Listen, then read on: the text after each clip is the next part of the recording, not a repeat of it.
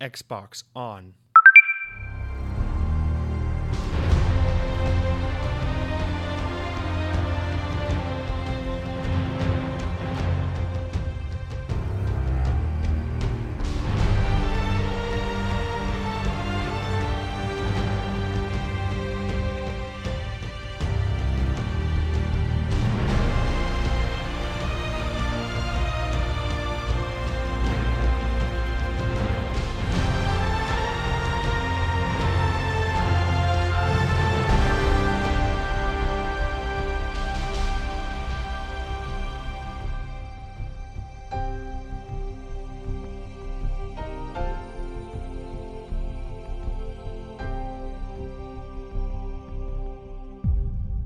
Welcome to Xbox On, a podcast with one host about one console, Xbox, of course. I'm said host Jesse DeRosa, and on today's episode, we'll be talking about the latest Xbox news for the week of December 10th, 2021, including Halo Infinite is officially out now, campaign and all.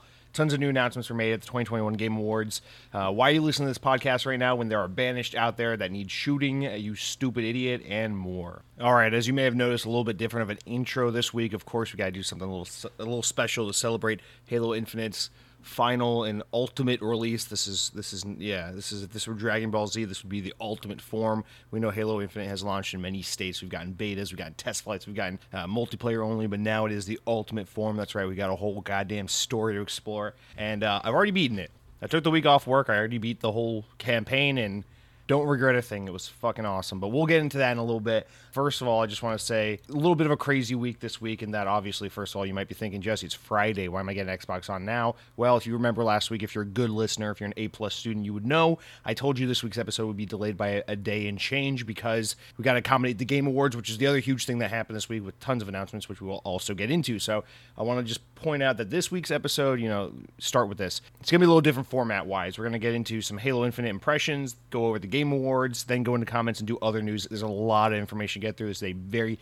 beefy week. There are a lot of stories that normally would have made the show that I kind of left out because it's just, I'm not doing a 5-hour show, okay? I'm going to try to keep it to the 3-hour mark at most, so we'll try to get through it all, but just a heads up, a little bit of a different format, lots to get through, so it should be a good week. If I sound a little more chipper than usual, it's because for the first time in like 2 years, I'm actually recording the podcast on a Friday morning. I woke up early, went for a run, I'm drinking my iced coffee in my Rainforest Cafe glass here, so I've got a lot more energy than I normally do. I'm not coming home from work in an hour and a half of traffic to record the show, so it's just a little bit of a different energy. Plus, we've got some new Halo, so I'm very, very excited about that. So first thing I want to say before we jump into the Halo Infinite stuff, guys, is I want to say thank you so much for all of you who tweeted, messaged me on Instagram, whatever, reached out to me in any way to let me know about your Spotify Wrap. I really appreciate those shout-outs. I know, obviously, if you're a human being who exists with internet connection, you have been inundated with everyone's Spotify Wrap,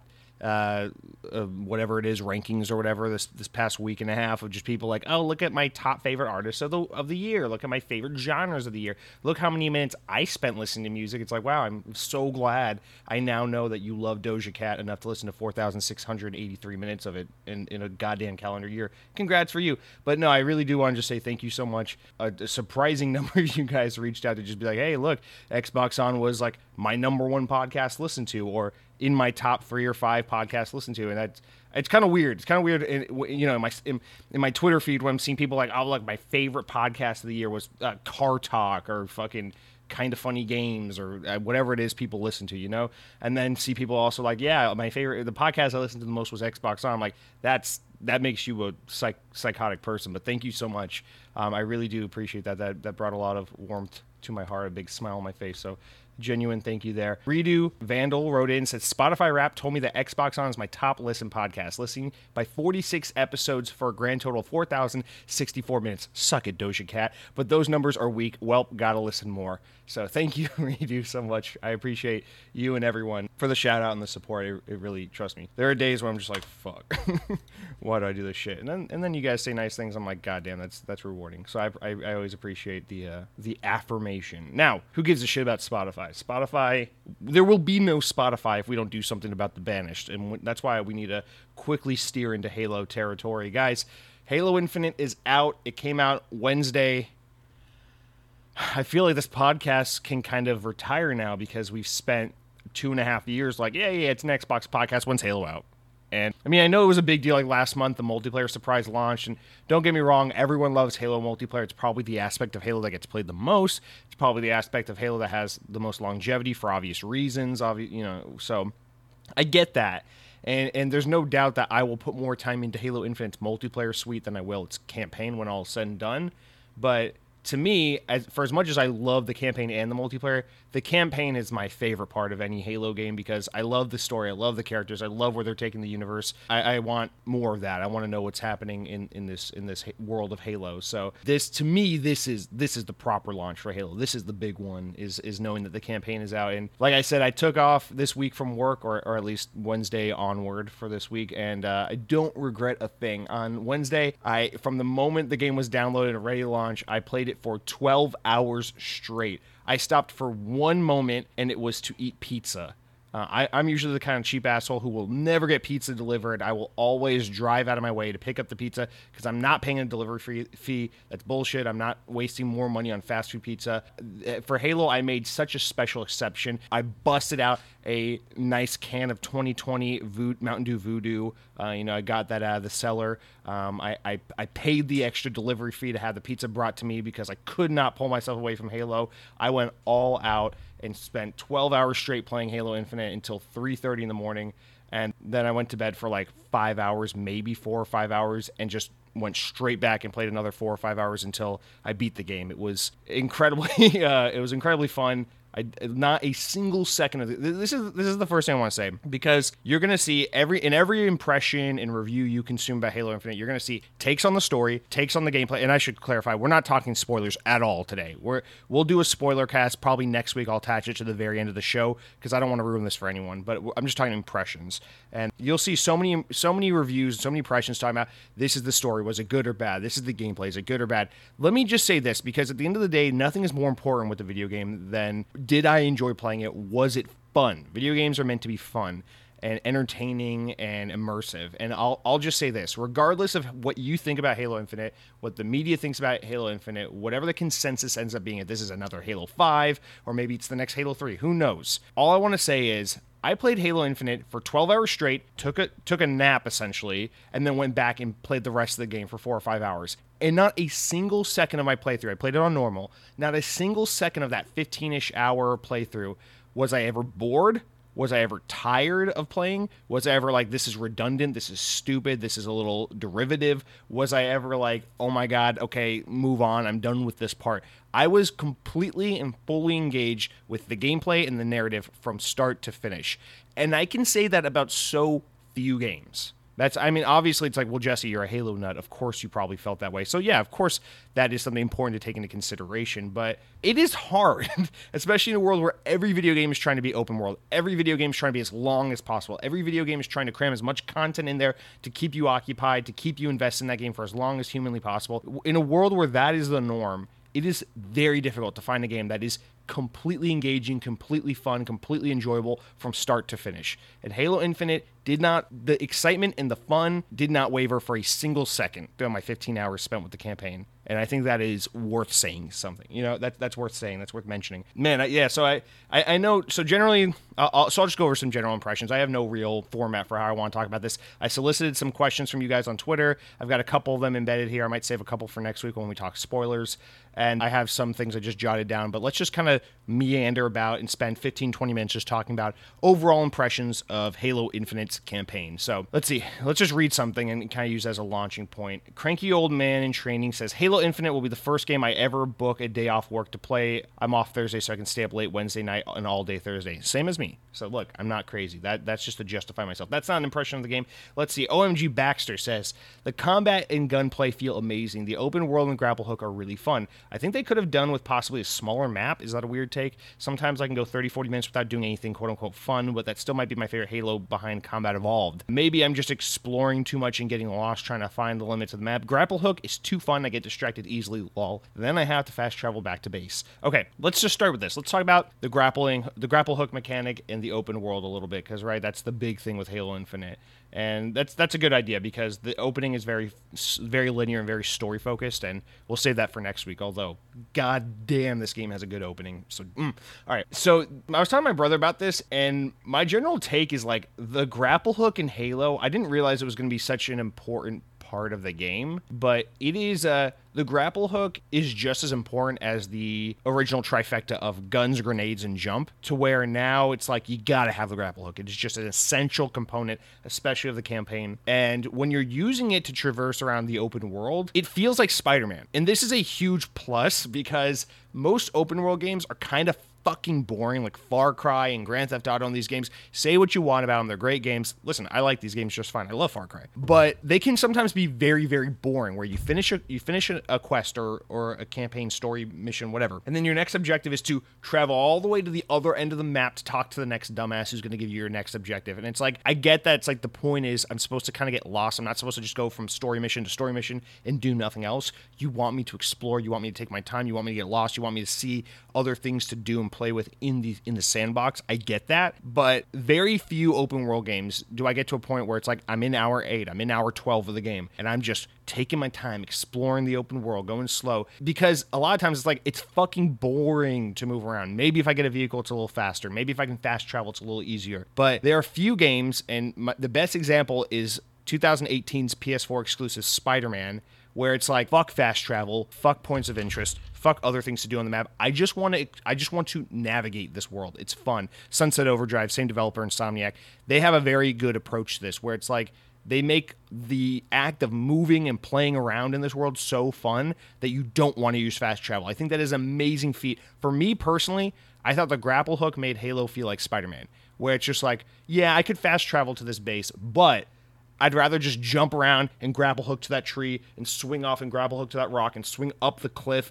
and then grapple hook onto that building. And if you upgrade your grapple hook enough to where it regenerates really, really fast, that's kind of how you can play the game. I focused all my upgrade attributes immediately on the grappling hook, and I don't regret it at all, because it is so fun when you just have like endless grapple hook available to just swing webs like Spider-Man. And it is exactly like that. It is Halo Spider-Man, and it's so much fun. So to me, I actually found the open world to be a little unnecessary. Personally, I like Halo being a linear experience, but I found it to be not too open, which is a huge plus for me. And I found with the grapple hook and the gameplay loop of just the combat being so fun and the swinging around being so fun, that I never got bored traveling around the map. I never got to like I gotta go all the way over here thing. So I think that's a huge plus. There's only one mission in the game where you had to take out like these multiple towers, where I was like, all these objectives are a little further apart from each other than I like. But other than that, going mission to mission, playing in a level that was within the open world, I never felt like, oh my God, it's just so much traveling and empty sandbox with nothing to do. So that is a huge plus. That's one of my huge gripes of Zelda Breath of the Wild, is I feel like that world is very beautiful, very empty, very dull, and there's nothing to do in it. I know that was everyone's concern about Zelda Breath of the Wild, and then that ended up being the actual case with that game, and then we all gave it 10s out of 10s and pretended it was the best game ever anyway for some reason. But in Halo, it's not like Grand Theft Auto where you can interact with everything. There's everything you'd ever want to do in the open world. No, because it is mostly just bases, outposts, enemy encounters, terrain to navigate, not much to do outside of that. But the open world is small enough, and the enemy encounters are so properly developed and strategically placed and fun to engage in, that it's like moving around the open world is almost like just playing a level, where it's always fun to get around in it, rather than it being like, oh man, here's just empty space for miles and miles, and I just got to move around until I get to the next place. So I actually enjoyed the open world quite a bit. I don't think it was entirely necessary. Again, I like the linear nature of Halo games, and I think, you know, we'll get into it in a little bit, actually, but there was a huge story about how this game was supposed to originally be more Breath of the Wild, super open-ended, and then they had to cut so much content from the game that it ended up being a more pared-down, linear kind of open world, and I think the game is better off for it. But I don't know. It's interesting to see how we both kind of interacted with the world in a different way. Now, Wookie808 wrote in and says, I'm loving the game so far, really enjoying the cutscenes and dialogue. The gameplay is amazing. The open world is beautiful. I will say, so let's just kind of touch on the things you're bringing up here. The dialogue and the cutscenes. We'll go really light on this because, again, I'm not spoiling anything today. We'll talk about spoilers at the end of next week's episode. We'll tack on a little spoiler discussion so people can listen to the podcast and then bounce if they don't want to hear it. But yeah, as far as dialogue and cutscenes, I thought the writing and the dialogue and the voice acting and everything I thought in this game were generally fantastic. I really don't like the pilot character at all. I found that like every new character I liked a lot, with the exception of the pilot.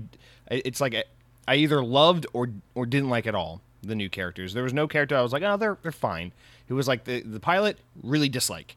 Everyone else, pretty badass character. That being said, I think other than the pilot, everyone is really well written in this game. I think that you can really tell that 343 got really butthurt about the kind of reaction to Halo 5 and the whole like, you don't play as Master Chief enough. This is a Master Chief game. Where the hell is Master Chief? Oh, they make Master Chief talk too much in Halos 4 and 5. Like, bring back Bungie's Master Chief. And you can tell they really took that to heart, because in this game, and you could tell with the marketing and the trailers we'd seen leading up to the game over the past few years, that they're trying really hard to capture that quiet, stoic, only speaks when absolutely necessary kind of Master Chief that we used to know from like the Halo 1, 2, and 3 days. I like the more talkative Master Chief. I don't want him to be a chatterbox, but like I do like that he talked more in 4 and 5. I thought, especially in 4, when it was very necessary because it was a very intimate story about just Master Chief and Cortana, I thought it made sense in that context. In this game, he definitely still talks more like in 343 games, but he overall talks less than in 4 and 5. And when he does talk, it is a little more like deliberate, concise, short and sweet. You can tell there was much more of a concerted effort to be like, Master Chief is this stoic, quiet, big badass who only speaks when absolutely necessary. There are times where he's spoken to and he just doesn't say anything at all because it's just not necessary. There are times where someone talks to him and a response would warrant like some big long tirade, but he just gives them something short and, you know, just a phrase or two words, whatever, just something very direct, cutthroat, and done. And so I think in terms of trying to get back to the Master Chief that a lot of traditional Halo fans really wanted, I think they did a good job with that, but I still feel like it feels more like the Master Chief we had in 4 and 5, if that makes sense. So I don't know. I'm personally happy with it because I love the direction 343 has been taking Halo in over the past 10 years with 4 and 5, but this really does much in the way that like the art style is like, hey, we're trying to get back to Halo 3, we're trying to get back to Halo Combat Evolved, much in the way that the art style is doing that, but it still has a modern kind of flair to it. I feel like the dialogue and the writing has that too, where it's like we're trying to get back to the classics and the basics and the Bungie era that you love, but also, you know, whether it's intentional or not, there's just still some Halo 343-ism kind of, you know, flair to it all. But that being said, I generally think the gameplay in this game is amazing. Let's put the story aside because I think that's where, having beaten the game, not talking about any of the story details, I think that's where people are going to be most divided on this game. It's just, you know, once they fix the multiplayer and once they fix the progression system and once they add in the co-op and the Forge and all the little fanboys stop bitching and crying about everything that's not there right this second, you know, 6 months, 10 months down the road when this game is more of a complete package and we have none of those things to complain about, I think the zeitgeist for this game is going to be great game. People are kind of divided on the story. That's my assumption. So we'll just leave the story out for now and just talk about the gameplay. I think the gameplay, as someone who loved Halo 5, I think the gameplay is objectively phenomenal. I really loved what Halo 5 did with the Spartan abilities and making those inherent to the player with the thruster packs and the ground pound and the clamor and all that. The only ability of that suite of abilities that remains is clamor, which you just can't take clamor out. It just felt like too much of like a necessary thing to have. But thruster is still there. It's just an equipment like the grapple hook or like the drop shield. So much like how it works in multiplayer. And I'll be honest, that bummed me out a lot. That I really thought the way they included these new abilities in Halo 5 was so natural, such a natural evolution of the Halo gameplay formula, because if you read the books or read any extended lore of the Halo universe, Spartans are these super soldiers that have these amazing abilities and their suits can do all this cool shit and they are more capable than the average soldier. So the thruster pack is not weird canonically. The ground pound is not an unbelievable kind of ability.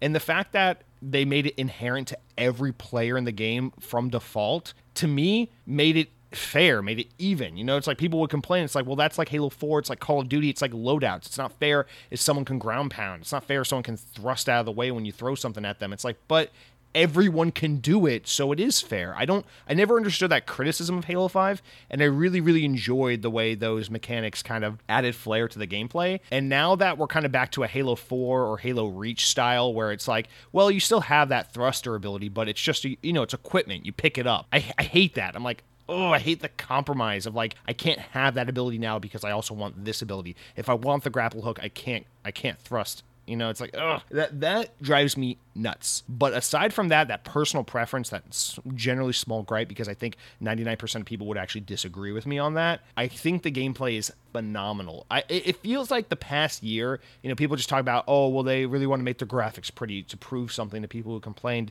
in 2020. I don't even think that's what the past year was about. I think the past year was about stability and just fine-tuning the combat encounters, because if there's one thing in this game that feels polished, fully fleshed out, as AAA as humanly possible, it is combat. It is just enemy encounters. It is the feeling of the guns. It is the balancing of the weapons. It is the way encounters work. Everything from when you're in the open world, which is incredibly impressive, to when you're in more linear levels, every enemy encounter feels so well play-tested. Every enemy is placed in such a deliberate and advantageous kind of position to where it's like, all right, here's the room we created. Here's the battle scenario. You can fight in this lane. You can fight in this lane, or you can go vertical because you have the grapple hook. You can basically just like enter in a combat arena, right? Take out these little grunts, take your long range weapon, get that jackal sniper up on the ledge, and then grapple under the bridge, swing up to the top of the fucking bridge so that the hunter or the elites or something can't like fucking melee the fuck out of you. So you get some distance on them, and then pick up this weapon that's the Halo fundamental gameplay loop. But this game, I think, literally does it better than any Halo. Better than Halo 1. I know we're supposed to love the original Halo. No matter what, we're not allowed to like anything that comes out after the original, or that's sacrilege. It's better than Halo 3. I know, my favorite Halo of all time. Oh, how dare you say it. Oh my God, Bungie is going to put you in hell. You are going to get a Disney Fast Pass ticket to go to hell, you fucking idiot. You're not allowed to say bad things about Bungie. But the combat, the fine-tuning of the gunplay, the way that combat snares are laid out and everything, the design is fundamentally the best Halo has ever been, hands down. Suck it, Bungie. Suck it, Halo 5, even though I love Halo 5 to death. This game does a phenomenal job with the classic Halo 30 Seconds of Fun, where you were just constantly engaged. And I played on normal mode. 343 recommended normal mode. I know normally Halo games are recommended on heroic, but I played normal, and I'll be honest, it wasn't like a challenge like, oh, I can't beat this game. But normal mode in this game is actually harder than it is in previous Halo games, and not hard like, oh my God, this is fucking stupid. Why is it so hard? It's like that classic overused IGN tough but fair kind of fun, where like there were genuine like boss battles and combat snares where it's like I died multiple times on normal mode, and it was never once frustrating. It was always like, damn, okay, I see how I died. It was because that enemy right there, and then you spawn back in, you're like, well, let me try this weapon, and let me try to go this way instead of that way, and let me try to take out this enemy first, and maybe if I, and the new tools and the new way that that combat encounters are more vertical, and there's more lanes and ways to approach it, and there's new items that make it more interesting and dynamic, like especially the grappling hook. It makes it so much easier. Like there was this one encounter I was coming where I kept like being like, okay, let me stand from a distance. I have this battle rifle. Let me pick off the jackal snipers, and then pick off the grunts, and then I'll go in, and then I'll fight this elite because in the background there was a wraith. I'm like, there's just no fucking way I can take out this wraith right now. So let me try to pick off everything around the wraith.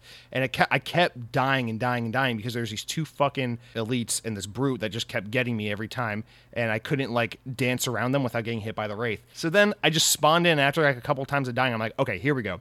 So I ran to the base instead. I got a different weapon, and then I was able to use it was like a shotgun or something, and pick off all the small enemies because they would kind of come to me in the base.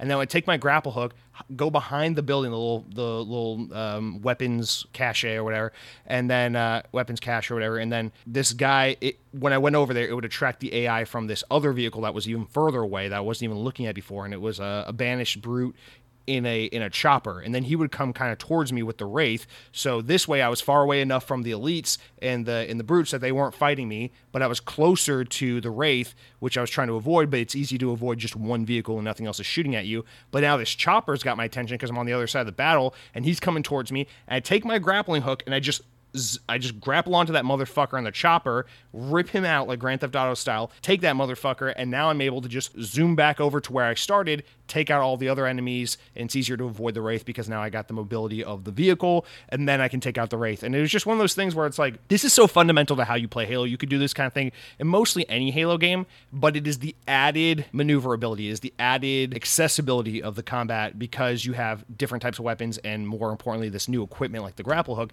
that just makes it more fun and more dynamic. And it was never like a, oh, I died, that's frustrating. It was always like a, oh man, I just got to play it differently.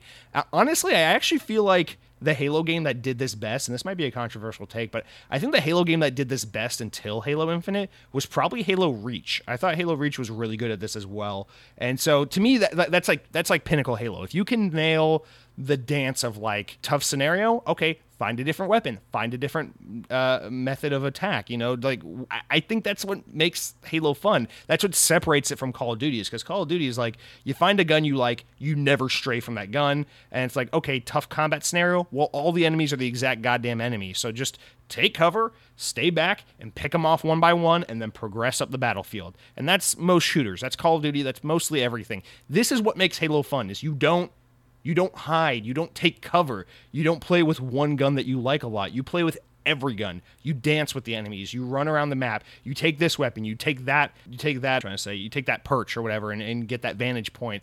And that, I don't know, it's like the combination of this new equipment that makes it more fun to play, paired with guns that are all fun to use. It's the best. It's just the best. And the guns feel so satisfying to shoot, and they feel so punchy, and the enemies, like their life and their AI, it's so smart and everything. It just feels so well balanced that it is the most fun, that 30 seconds of fun, that dance of a gameplay loop with Halo has ever been, in my opinion. It is so well done. So, man, I know I'm going long on that, but man, that's the strong thing about Halo Infinite, is just that moment-to-moment gameplay is so strong. Now, Wookie, you also mentioned that the cutscenes are really good. That was another thing I was like a little about, because, and we knew this in advance, they told us this, that the cutscenes in this game were all going to be rendered in-game. It's fine because the game looks generally beautiful. It's not the most beautiful game in the world. It's not. I played on a Series X, which is where it should look best, and it is just not the most beautiful-looking game of all time.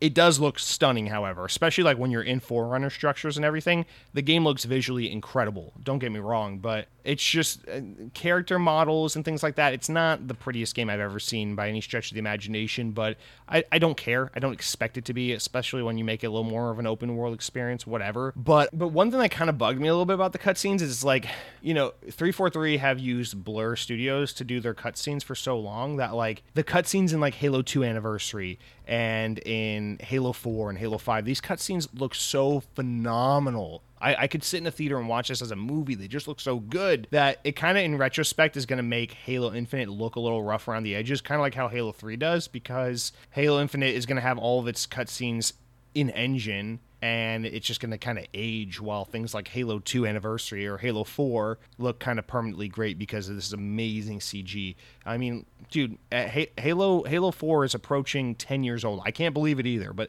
the game's 9 years old, and those cutscenes still look phenomenal. So clearly the technology was at the right place when they started doing that and making that decision, and it worked out well for them. So that's a really nitty-gritty personal gripe. That's not the kind of thing that's like going to affect my long-term, you know, view of the game, but I don't know. That's one thing I'm like, ugh, because now we have this combination where some Halo games have pre-rendered cutscenes, some don't, and it's just like anyway, but we can get more into that when we talk spoilers, because I have some more specific gripes about like the way they made certain characters look and changed some things.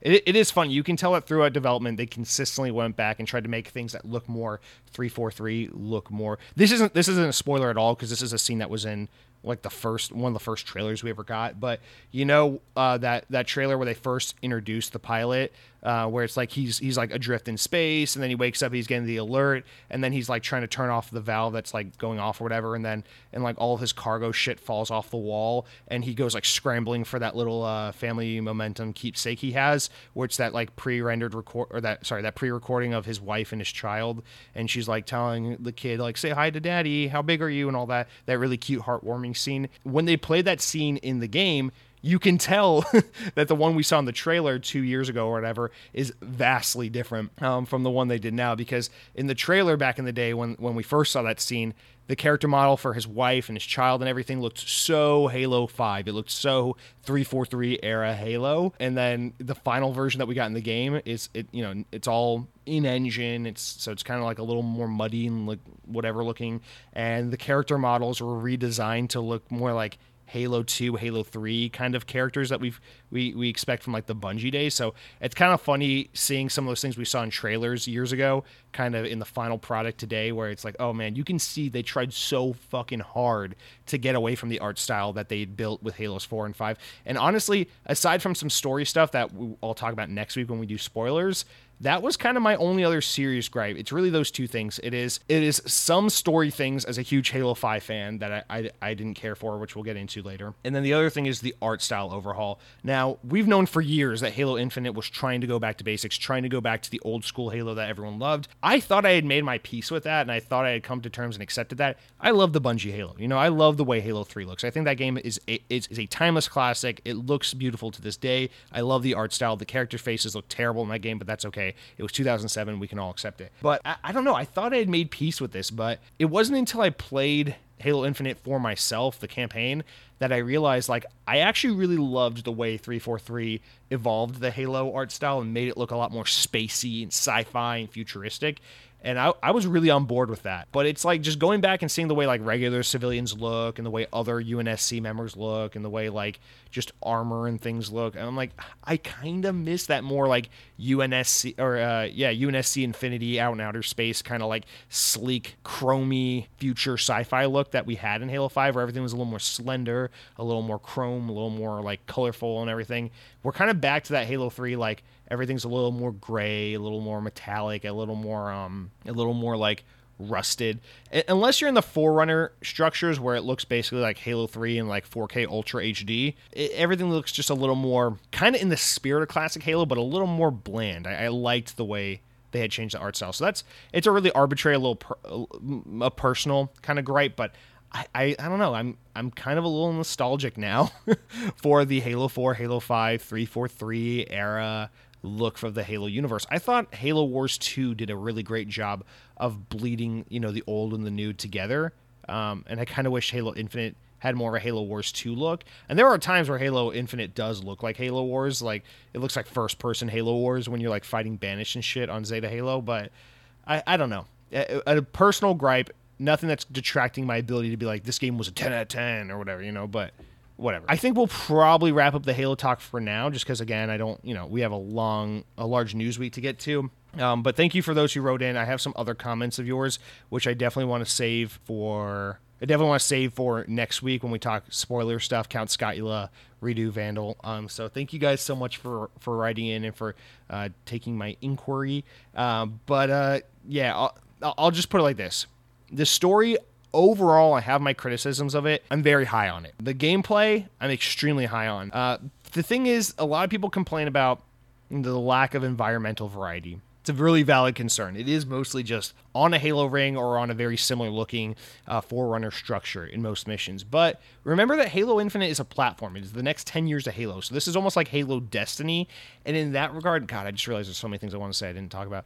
In that regard, I don't want to give it a pass because it's like, hey, we're talking about Halo Infinite as it is today. We're not talking about where it's going to be in 5 years. But we're going to get that more varied and variety of settings to play in. It's just right now what we're getting is the kind of basics. So it's a very fair criticism for people to be kind of upset about that, but at the same time, I think I knew that going into the game, and it kind of tempered my expectation. It made me not so disappointed when I only saw 2 or 3 types of environments being reused for the entire campaign. So I will say, fair criticism. It's nothing that really got me too much, just because I know on the horizon we got more Halo Infinite. The other thing is just kind of the nature of the open world. Let's jump into, so we're done talking about kind of my impressions for the most part, but there are 2 news stories regarding Halo Infinite that I want to just talk about now, since we're already talking about Halo Infinite, right? And then we'll jump into the rest of the news. Now, let's talk about the first one, just because I think this will kind of address more settings, more variety, more content in the game. So Microsoft has filed a U.S. trademark application this week for Halo the Endless. I always butcher this guy's name. On Twitter, Agier Namenti Lumia on Twitter was the one who spotted it and shared the trademark application. It was filed on December 3rd and updated on December 7th, so just a few days ago. So basically, it's unclear, what this is, but we'll talk about, spoiler alert. This isn't really a spoiler, but I can tell you by the title of this content that this is in reference to DLC or more content for Halo Infinite. This is most likely the game's first expansion. So, and we won't talk about why because story beats. But remember, Halo Infinite is basically like it's not Destiny, and that's a shared world shooter that is like almost like MMO light. But it is like Destiny in that this game is the platform, and they will continue to add new content to it, add new content. And rather than us getting the next Halo game in 3 or 4 years, we'll just get more content into Halo Infinite, more campaigns, more story modes, more environments to explore, more missions, more things to unlock and do. So this is obviously the first DLC pack, the first probably story content. And maybe it's a year and a half or 2 years away. I don't know. But this is the kind of thing that immediately has me excited because if you didn't know that Halo Infinite was a 10-year game and that there's more content on the way, you might beat Halo Infinite and be like, why the open world? It seems like it didn't serve the narrative all that well. Why this ability to explore the world after you beat the game? You can keep going around Zeta Halo and taking out outposts and playing around the sandbox. Why do that if it just didn't really serve the narrative that well? And it's like, well, because this is going to be your hub for all the future content going forward. And I think Halo the Endless is going to play into that. So we're not going to probably see anything on this for maybe 6 months to a year from now. But I am already very excited about this because now that they can do this a little more Destiny style where we get these campaign expansions instead of just new Halo games, it means we can get new story content out at a faster clip, which means we're not going to have to wait as long as we did between Halos 5 and Infinite for our next chapter in the Halo saga. So that is very exciting to me. But the other story I want to talk about, and this pertains more to the... I think everyone knows Halo Infinite clearly had a troubled development cycle. I mean, dude, for years we've been talking about this person in leadership left. The game got delayed again. The first showing was rough. You hear reports of people just coming and going at 343 all the time. It's not shaping up well. Why did it take them 6 years to make this game, etc., etc.? Although I do think people constantly forget the fact that they built a new engine as well in between Halos 5 and Infinite, so it's not like just a game. It's like they built a new engine. That's a lot of work. But anyway, GameSpot actually had the GameSpot was the only one who relayed it well because it was a Bloomberg article by Jason Schreier, but I don't have a subscription to Bloomberg, so we get it transcribed by GameSpot because for some fucking reason IGN and a lot of big outlets didn't cover the story at all or left out a lot of big elements of the story, which I thought was really fucking weird because this is a huge story, but whatever. GameSpot relays a new report has shed some light on Halo Infinite's development, which with current and former developers speaking out about the challenging production of bringing the game to market. A story from Bloomberg says that 343 began planning what would become Halo Infinite not long after 5 released in 2015. The studio considered different ideas before a plan to make the game open world, but development proved difficult because 343 was using a development platform suite known as Faber, which was old and challenging to use. This was seemingly part of Halo Infinite's new Slipspace engine, which powers Halo Infinite. 343 Bonnie Ross said in an interview with GameSpot's sister site CNET that creating a new engine and overhauling the existing development tools amounted to something similar to trying to fly a plane while we're building a plane. She said, I think that just caused a lot of pain for a lot of people. Things took longer than they should have to get the content into the game and make sure the content was polished. Bloomberg reporter Jason Schreier added on Twitter that 343 considered switching to Unreal Engine at one point due to the complications of using Faber, but ultimately decided to stick with their own tools. Obviously, probably didn't want to pay, Microsoft probably didn't want to pay Epic the licensing fee to use Unreal because that would have been expensive in the long run. Anyway, the Bloomberg report mentioned that another issue was Halo Infinite's development team was made of contract workers, mostly, who were apparently comprised of about half the total development staff, so not mostly, but half.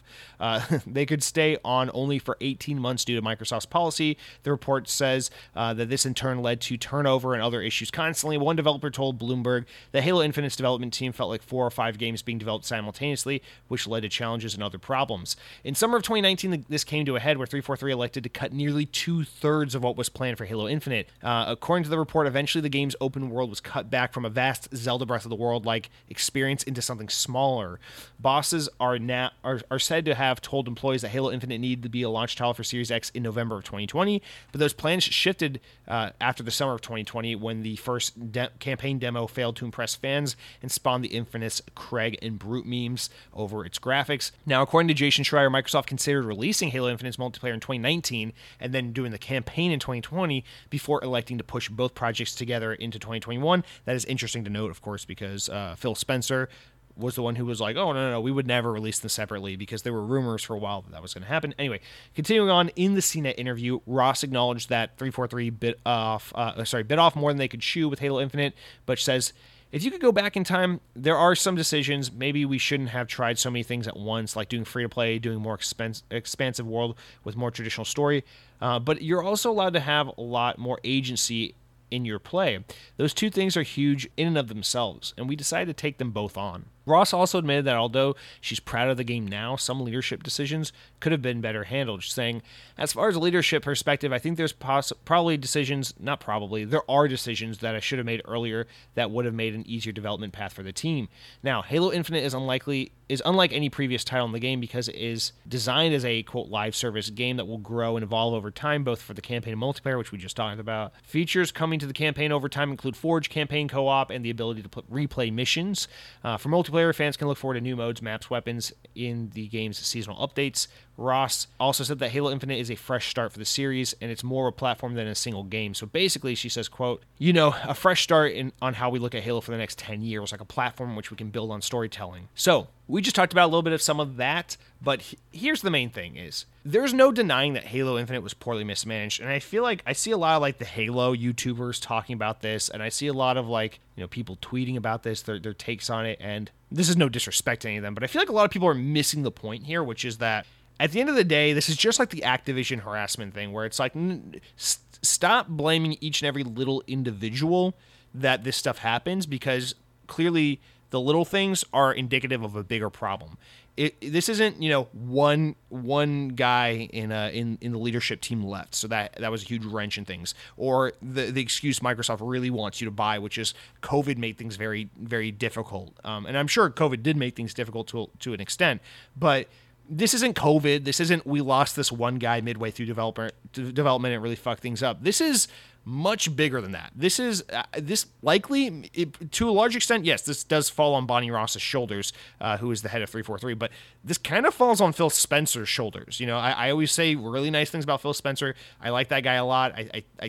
He seems like he's probably a pretty good guy. I can't know. He's just an executive for a big corporation, so it's kind of hard to say. But I generally try to give Phil Spencer all the credit I can. I try to be really nice to him because I think he's genuinely the right guy for the job and genuinely a good guy who wants to put out good content and cares about the Xbox brand and about the player base and things like that. I genuinely do believe that. But if I'm just being really honest, this is stuff that falls on his plate. And the only reason I say is because, again, we have to bring PlayStation into the mix. You have to. Look at PlayStation. They cancel projects. Absolutely. But we don't hear massive, scandalous stories like this. Now, they had something kind of like this earlier this year, but again, these were things that were killed in the bathtub long before, it ever became an E3 announcement. I feel like Microsoft has way too many of these things. We look at Scalebound. We look at the tortured development of Halo Infinite. We look at the cancellation of Phantom Dust, and all these games where it's just like things get canceled, things don't pan out, Lionhead Studios got shut down, and a lot of this shit is happening under Phil Spencer's watch. Remember that Phil Spencer's job is he's the head of Xbox Game Studios. It is his job to be managing these studios, to be approving, denying things, to be the guy who's like, guys, this is where we need to focus our development time. And I understand that, at least according to Spencer, a lot of his approach is like, I try to be hands-off. I try to be like, hey, let me give you the freedom to do what you want to do, to make the game you want to make. And I really appreciate and respect that about him. But this is the thing, is it's like Halo Infinite was in development for 6 years, give or take with COVID and trying to build the Slip Space engine, but 6 years. The article talks about how they basically got to work on Halo 6 in some capacity immediately after Halo 5 came out in October of 2015.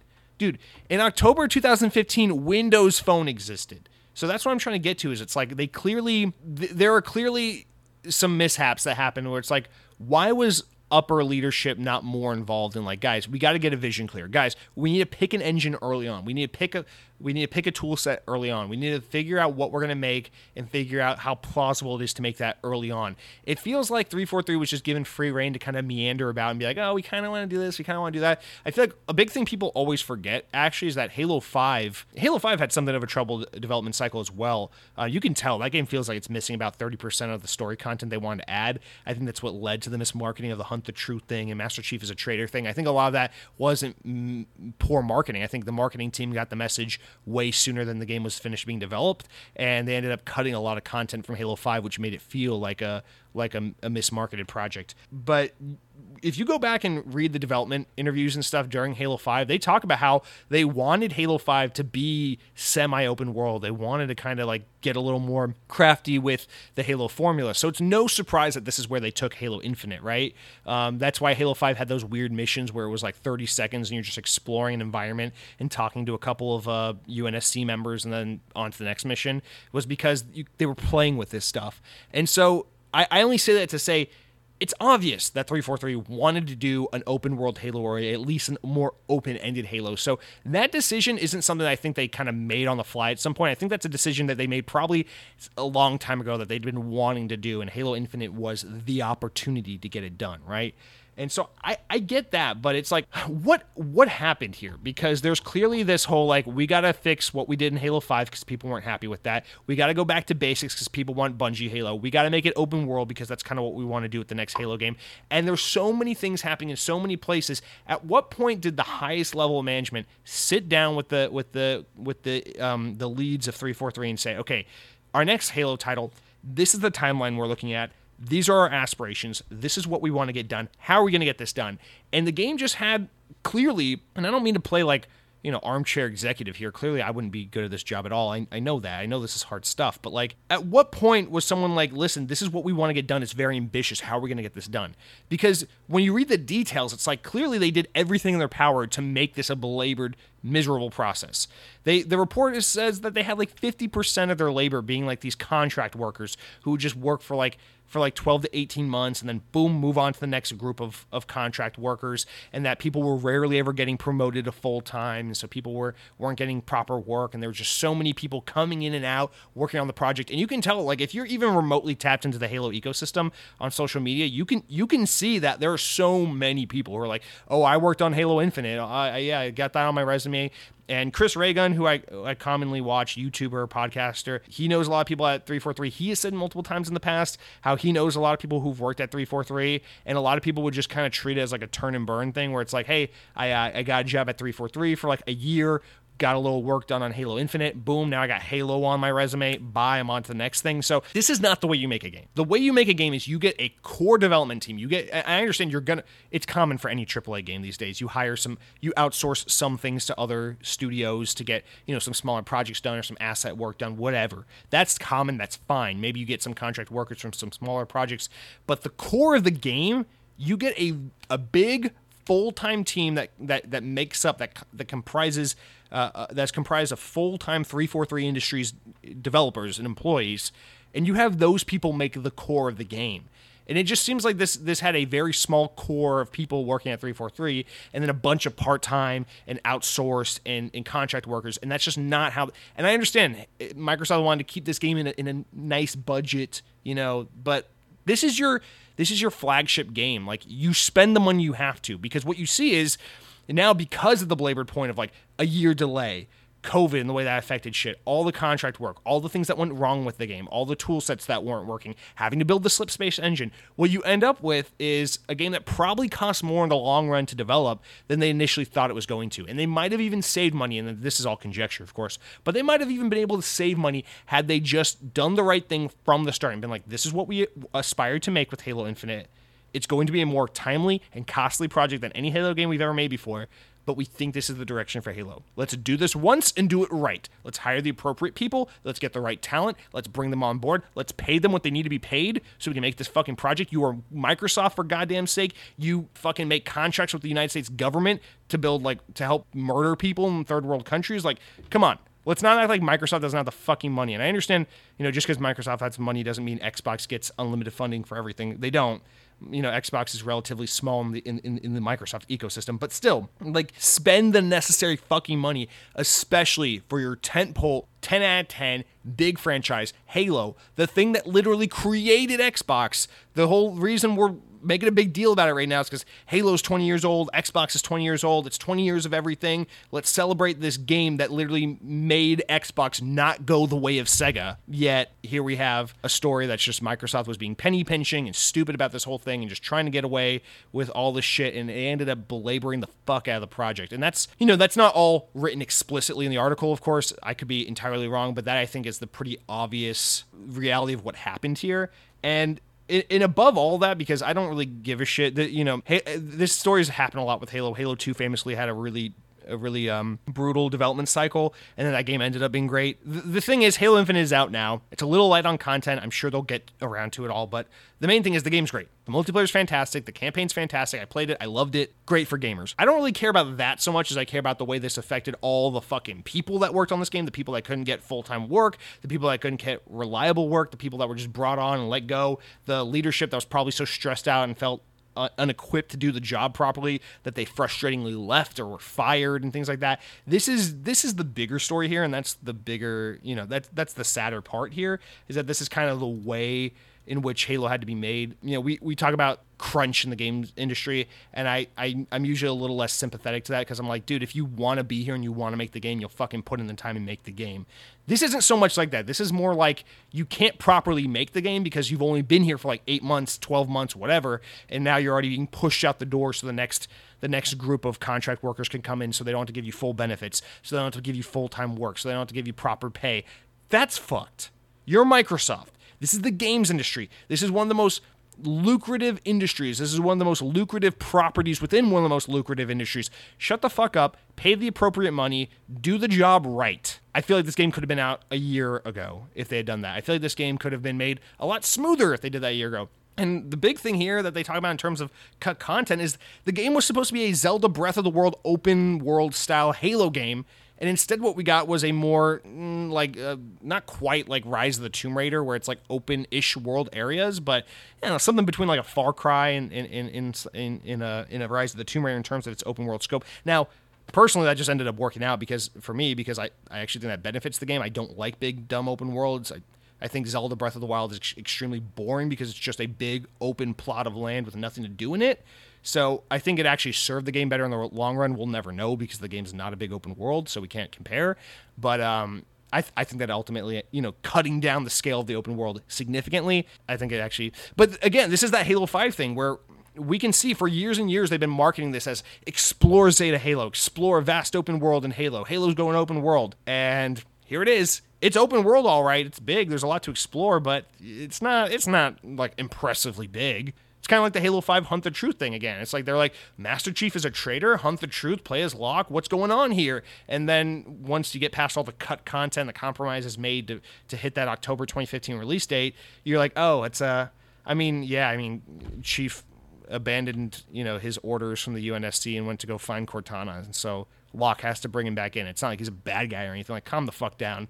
This Hunt the Truth marketing's a little overdone, don't you think? So, man, we've been talking about Halo forever, but guys, we'll leave it at that. I just, I don't know. I'm so happy Halo Infinite is out. I'm so happy that it is great. It is very great. And because it is a platform, because there's a lot more content to come, I'm so excited for it. If there's anything that's not here on day one that I'm kind of like, oh, I wish that were here, it's really community-made maps and Forge, because I would love to fuck around in some community-made maps right now. But everything's on the way. Tons of content on the way, and I don't know. As someone who loves Destiny and understood the way Destiny played out, I guess, it's easier for me to not be disappointed, because Destiny on day one in 2014 was a little light on content. It was like, what? But I understand what Destiny is now, today in the year of 2021, and Destiny's fantastic with tons of shit to do. So I kind of look at Halo Infinite the same way, where I'm like, okay, guys, calm down. Yes, it's a little light on content here and there, but like in 5 years, in 2 years, it'll be a lot bigger, and in 1 year it'll be a lot bigger, and 5 years it'll be massively bigger. So like, just calm down. The content is coming, but what we have here, the important thing is so far great. I'm sad that this is the way we had to get there, but congrats. Let me end with this.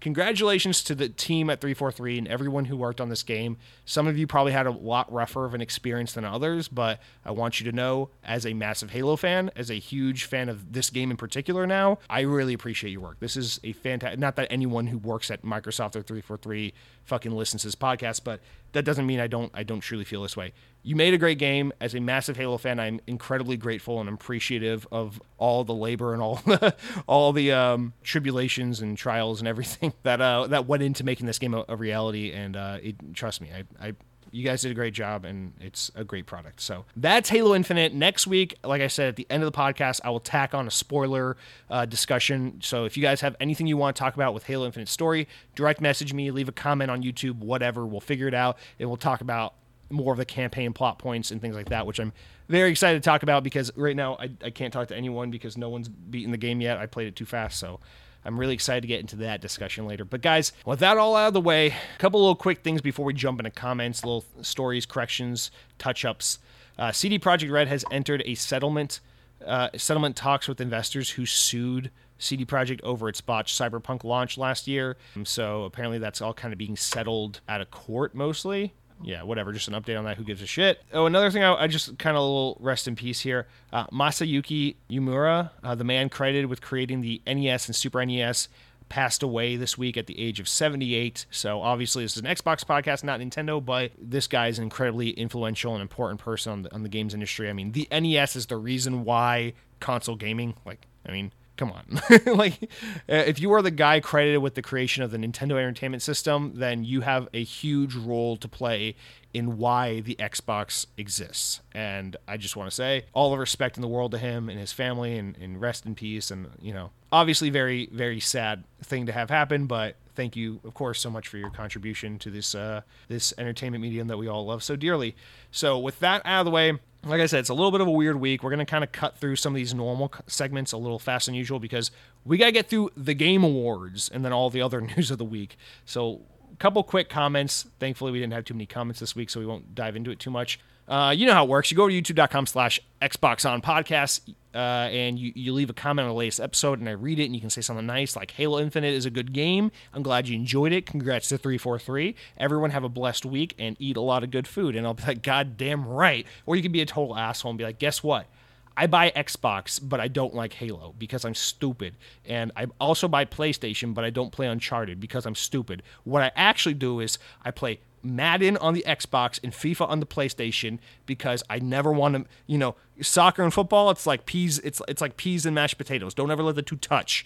So I got like a little gross little flappy sound. You got your mashed potatoes, which is your Madden on the Xbox side, and you keep those achievements separate from your PSN trophies, which is where you play FIFA. At the two touch, I scream like a little bitch. It's that simple, and I'll be like, God, you're such a fucking weird person. Why are you telling me this on an Xbox podcast? But hey, it's a free country, and that's a comment you can leave if you want.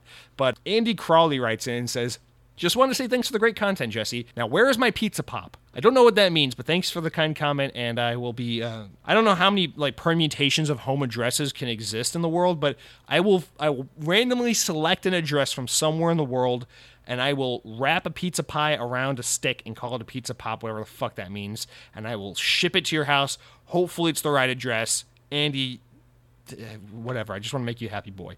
All right, chips and tech from new handheld gaming devices. So last week we talked about the new NVIDIA chip and Razer making that new gaming handheld system that can run xCloud and all these things, and you guys had some interesting comments. So Mr. Miggy, who is at Magic Kingdom right now, running around playing on, probably riding Buzz Lightyear's Astro Blaster with his family right now, if I had to guess, says, I never knew Panera Bread had a drive-thru until I saw one the other day at my work. I'm as excited as you are for the Snapdragon G3X chip, but not for xCloud, as I don't think it will fix the issues with that, but I'm hoping the games can be ported over. Chips in modern flagships are very powerful nowadays, and Apple has proven the M1 chip, so to see the Qualcomm go all out on a chip that could be a handheld device with proper cooling gives me hope that we can finally get console-grade gaming on the go, unlike Nintendo Switch, which outside of first-party games has ports that look watered down. Speaking of watered down, let me take a sip of my watered down iced coffee. Now, the main reason I want to read this is because I got to roll something back. I misspoke last week. I was like, oh man, if this Razer device comes out, it's a dedicated handheld gaming platform. Oh my God, it could fix the whole issue with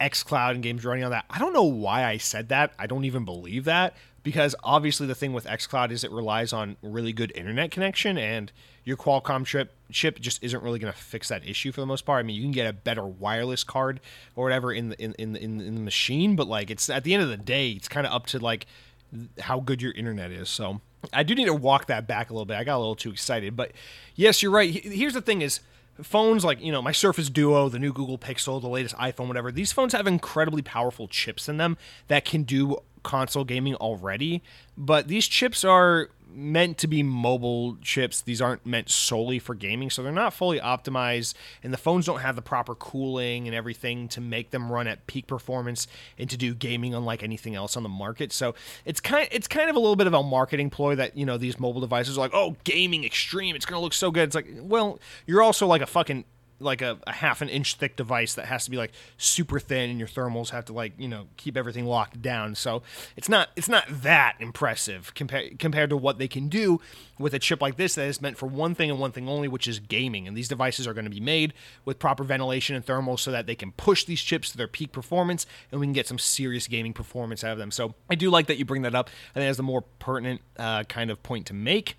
But overall, dude, I really invite and welcome this new era of like everyone's trying to make these mobile dedicated handheld platforms, because Steam Deck is so cool in theory, but it's just not a device that speaks to me or entices me at all, because I don't give a shit about Steam. Nintendo Switch is something I wish I loved so much, but I don't know, Nintendo just hasn't spoken to me in quite a while.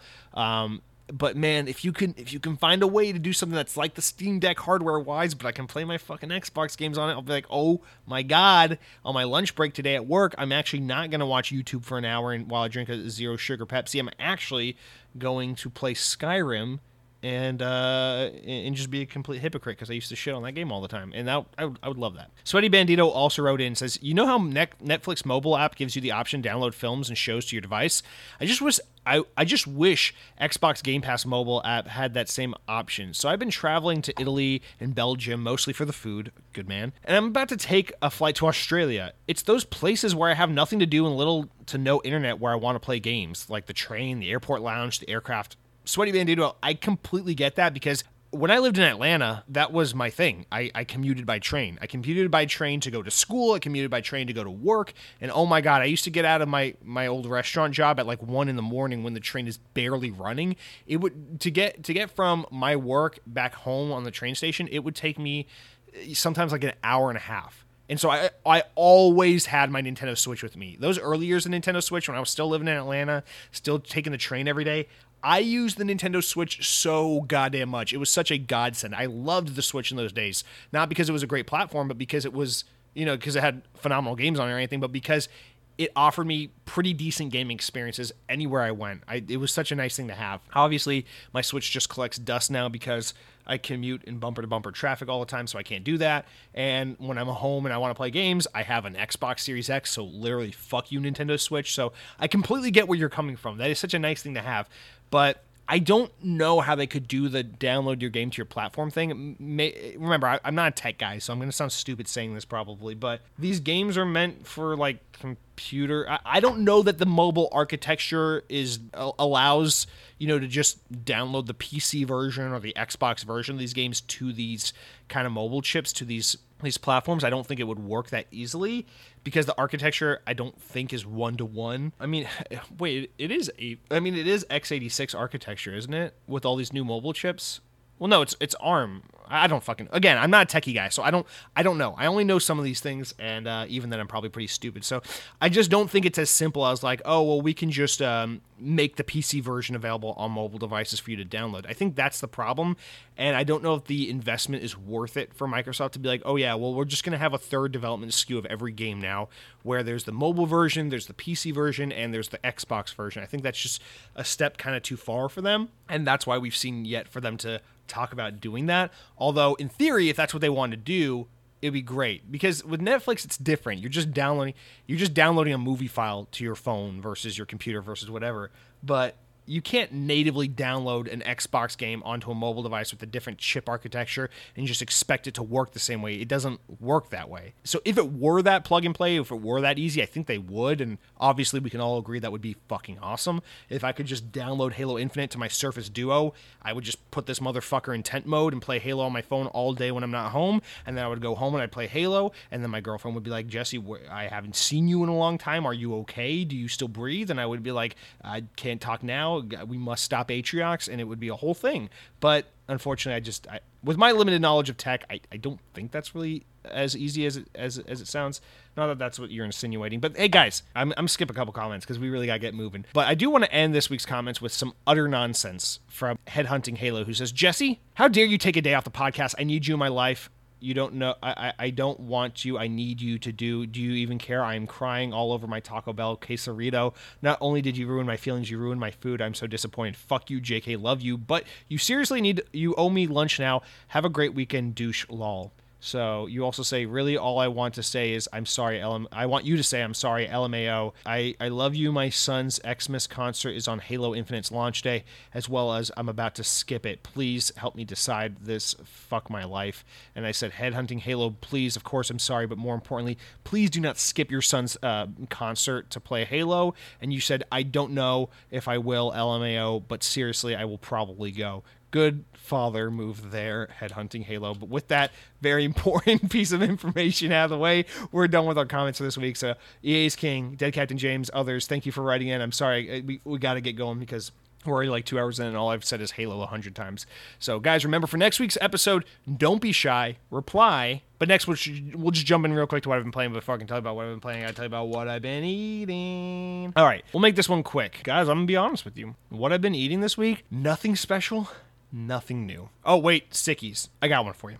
So this Sunday, there's this place. I'll try to keep it quick. Okay, in the state of North Dakota, there's a restaurant called Sickies Garage. It is one of those like kitschy Route 66 American car culture, Americana, kind of decked out license plates on the walls, car fenders hanging from the ceilings, kind of sports bar. Oh, we sell T-shirts in the front, but we got a lot of beers on tap. Oh, our cheeseburgers are great because we put fried eggs and peppered bacon on everything.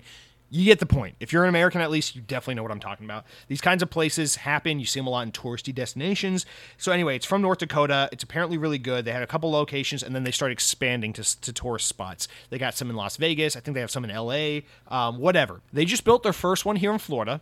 It's 10 minutes down the road from me, right outside of Disney World, and I've been looking forward to this place opening, really excited. My nephew just so happened to randomly live in Bismarck, North Dakota for some fucking reason for a couple years. I don't know what the hell he was doing out there, but he was there, and so I messaged him. I said, hey, bro, you ever heard of a place called Sickies? He goes, oh my God, that place has the best cheeseburgers. I miss it all the time. Why? I'm like, they're building one right next to where I live. And he goes, oh, so sick, dude. Awesome. Whatever. And so I fucking go there this past week. It's been open for like 2 weeks. I'm like, let me give him a couple weeks to work out the kinks, then I'll go check it out. Maybe it's really good. I'm really excited to go here. Me and my girlfriend go here, and God, I gotta be honest with you guys. Sickies from top to bottom. The theming, the decor, the immersion, the experience. It's fun. It's kitschy. It's a great place to take the family if you're on vacation. The food was so disappointing. Impressive bar list. That's great. They have a cotton candy cheesecake on the dessert menu, which is a must get. The combination of cotton candy and cheesecake, it is something that would make Gordon Ramsay, our boy GR, completely weep because his tiny brain, his feeble mind would never be able to concoct such a glorious culinary creation. But aside from that, which was fine. I tried it. It was fine. This place is super disappointing. Burgers were like burned to a crisp. The place is clearly super understaffed, so no disrespect to our server. He was clearly trying, but God, this place is just like run like completely just all over the map. So maybe it is still like early, just open kind of restaurant kinks, and maybe I should go back and give it another try. But here's the problem is the food was just so whatever, so okay, generic cheeseburger, generic fries, generic chicken wings, whatever, that I was like, well, I could come back here and give it another try, in a few months when they've worked out the kinks and gotten a little older, but it's so expensive. Like, why am I paying like $14 for a goddamn cheeseburger when I could just go to Disney World and pay $14 for an overpriced cheeseburger? So Sickies, I've been looking forward to you. I've been pretty excited about you. I love the kitsch. I love the look of the restaurant. I love the concept. They got a lot of beers on tap. They got some chicky wingies. They got cotton candy cheesecake. But probably just going to end up going to Rick's Sports Bar over at Disney's Coronado Springs because it's the same kind of restaurant, but it's better. And it's also overpriced. So if I want overpriced bar food, I know where to get it. And Sickies, it's not you. So I just got to put that out there real quick. Very important before we get into the Game Awards. But also what I've been playing, Obviously, we just talked about it. Halo Infinite, top to bottom, all the time. So I won't talk about Halo Infinite anymore. I also finally finished the stupid fucking Battle Pass on COD Vanguard and COD Black Ops Cold War, the shared Battle Pass Season 6.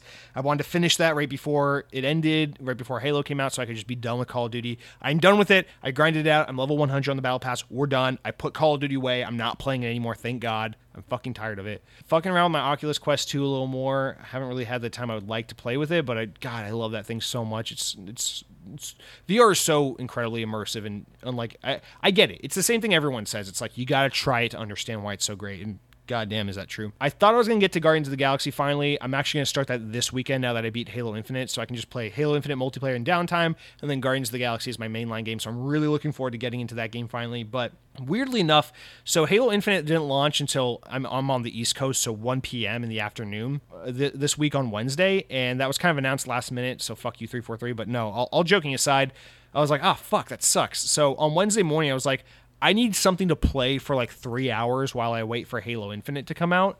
So I just had a weird impulse. I was looking at the Game Pass list and I was like, Battlefield Hardline. I'm like, man, everyone loves Visceral, but they hate this fucking game. And it was the last thing they made before they got shut down. I'm like, I'm so curious what this game was like. And so for some reason, I just impulsively downloaded Battlefield Hardline. And I gotta say, obviously the game is mostly deserted on multiplayer, but if you do browser server and select the 1 or 2 servers that still is populated, this game is actually some of the most fun Battlefield game. And I just came off playing a bunch of Battlefield 2042, and I'm saying this game was actually some of the most fun Battlefield multiplayer, probably since like Bad Company 1. I really loved Bad Company 1. I know everyone likes the second one better. I like the second one too, but I really liked the first one a lot for some reason. This game kind of reminds me of that. It's obviously not comedic and humorous in tone, but it's that kind of weird spin-offy, untraditional Battlefield. It feels a little smaller in scale and scope, and I kind of like it a lot. So I played that for like an hour, and then I played the campaign of Battlefield Hardline for like an hour and a half. Got through like the first 2.5 missions. Again, Battlefield Hardline is kind of fucking awesome. Like I was just planning on like I just wanted to get a taste of it so I could be like, oh yeah, I tried that game. I get why people don't like it. But no, I actually like this game. Like I want to get back to this and play this. It's such a weird game. It came out in the spring of 2015. It came and went. Everyone kind of trashed on it, and then Visceral got shut down like a year later. It's such a weird game to just have a random impulse to go back to. But I don't know, man. Like this game is good. Like this game is really good. Am I crazy? Like Dead Captain James, I know you're out there. You like Battlefield a lot. If you're listening, what did you think about Battlefield Hardline? Anyone who played this game, please let me know, because I am now confused. Obviously, the game's aged a little bit. I can't believe how rough early Xbox One games look to me now. That's such a weird concept because I remember them looking so good. I mean, obviously, it's aged a little bit, but like this game is cool. The characters are interesting. The levels are really cool. Like the story is like fun. It's just like a cop game with Battlefield, and it shouldn't work, but it totally does. And I don't know, like if you were one of the people who actually played this game and didn't just write it off like I did because everyone was like, oh, this game sucks. Like, what did you think about Battlefield Hardline? I don't know why, but this game is one of the more interesting Battlefield games, which is funny because it came out at a time when Battlefield was kind of uninteresting because it came out after Battlefield 4, which was kind of weh, and then it came out before, I guess it was the Battlefield before Battlefield 1, which was really good. And then after that was Battlefield 5, which was kind of wah. And then after that was Battlefield 2042, which people are kind of divided on. I kind of like it. I don't know. Whatever. That's what I've been playing, guys. Let's jump into some news. We got so much shit to get through. So the Game Awards. Or actually, let's play the transition pop. All right. So the Game Awards happened late last night, 8 o'clock, fucking whatever. They always get me because I always like, it starts at 7:30, and then you get there at 7:30 and like, here's the pregame awards, and the show starts in 30 minutes. Every year it gets me. Anyway, I live streamed it last night. Kind of wish I didn't because it was exhausting. I was planning on watching it and then immediately recording the podcast, but by the time it was over, the show was like over 3 hours long. I was just like, fuck, I'm going to bed. I'll record tomorrow morning. So anyway, inside baseball. You don't need to know that. Keep it to yourself. So the Game Awards happen. Same thing as last year. Same thing as every year. About an hour too long. All this bullshit we didn't need. Why the fuck was Imagine Dragons there? But we got a bunch of really cool announcements, guys. So I'm actually genuinely excited about a lot of what happened at the Game Awards. A lot of what was announced, rather. And we saw the re-reveal of a game I kind of thought was basically vaporware at this point. So let's stop. I kind of just took notes as it happened. So we're going to kind of go in roughly in order. of how things were announced. So a lot of this is going to be just touching on it, moving on, and then we'll stop for the big things. So I don't care about the awards. It Takes Two won Game of the Year. Who gives a shit? But game announcements, the first one we got was King of Fighters 15. It's coming to Xbox on February 15th, Series X and everything below. So they showed a new trailer for that. Fighting games, Xbox needs more of them, so that's good. I don't care. Then Sumo Nottingham, so Sumo Digital's Nottingham team, announced that they're making a Texas Chainsaw Massacre multiplayer game. I assume this is another isometric 4v1 type game. We're seeing so many of these. I don't know why this is such a popular trend for everyone to be like, hey, let's grab a horror IP and then, make a 4v1 isometric multiplayer game. It's just, I get it. Dead by Daylight is huge. I get that. But, man, oh man, the Friday the 13th one, there's the Evil Dead one. There's so many of these. They just keep making them. It wasn't the Blair Witch one kind of like that? There's a Predator one. Fuck, man, Whoa. So we got another one of those on the way. Always a different team. So Sumo Digital, these guys do some really great work, but they recently got a lot of investment money from Tencent, so I don't really care about them anymore. So next, this one's kind of weird because you'll remember years ago, Telltale Games kind of fell apart, and then they were revived. It's mostly the name that was revived. It's not really proper Telltale. Yeah, it was LCG Entertainment got them. So they basically just got the name and some of the IP they'd been working on. And they announced that the Wolf Among Us 2 is still, coming back, even though that was kind of dropped when everything went under with them. So the thing is, we have yet to see a proper release from these guys under the new Telltale. It's basically all new talent. Hopefully the engine that they're working in is a lot better than the old one, but I mean, it's Telltale in concept and in name, but not in execution. So we need to wait till one of these games comes out to really see what it is, how good or bad these are. But they announced that they're working with Deck Nine, which is the team that made Life is Strange Before the Storm. They've worked with Don't Nod a lot on very similar Telltale type games, Life is Strange games. So I like Deck Nine a lot. I think they're really good. So they're working with Telltale on a Telltale Expanse game. So the Expanse, the Amazon TV show, I've never seen it, but I know people love it a lot. We're getting a Telltale game set in that universe. So that was announced. There was and that got people hyped a little bit. We're kind of going back to the old Telltale way of hey, we're announcing a bunch of projects and nothing's really coming out, or everything will just kind of trickle out when it comes, which I'm not a huge fan of. I wish they would just do one and done releases, but I assume they didn't really say, but I assume this will be episodic. Now, Wishfully, a developer, I don't know if they're a new developer, but I've never heard of this. They announced a game called Planet of Lana, console exclusive, but it's possibly just timed, coming out in 2022. This game looks kind of cool. The art style looked really good. It's the composer that did The Last Guardian on PlayStation. He's doing the music for this game. It's a very artsy looking indie game, but it was cool. It's this kid running around with this little robotic thing that looks kind of like the bad guy from Incredibles 1, and these other bigger versions of that robot are chasing him around this vast field in this big open world, not open world, it's a 2D game, but whatever. It looks pretty, but it was announced for Xbox Series X. Probably going to be a timed exclusive. Xbox is good about locking in those indie games for 6 to 12 months sometimes, so I assume this is going to be one of those, but that was announced for the first time, coming in 2022. Then we got a release date for Tunic. This game's been shown for so many years, I'm completely over it. This is also a timed exclusive for Xbox Series X, coming March 16th. So Tunic, that little Fox Zelda looking game. It looks very fun, looks very cute, but man, I'm so tired of seeing it. It never comes out. So that finally got a release date. It's had release dates in the past. It's been delayed.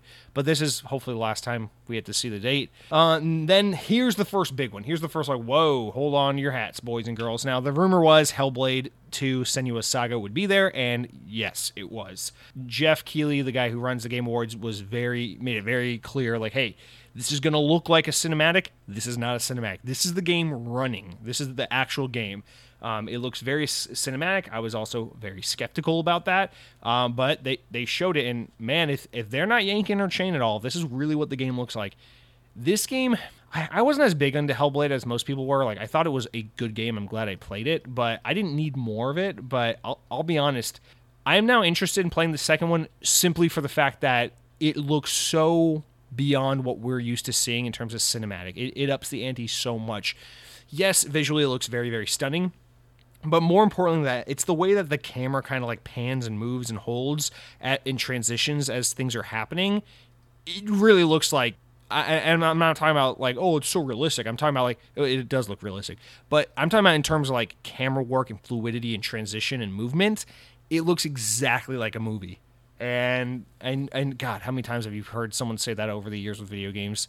And then it ages bad because the game ages bad.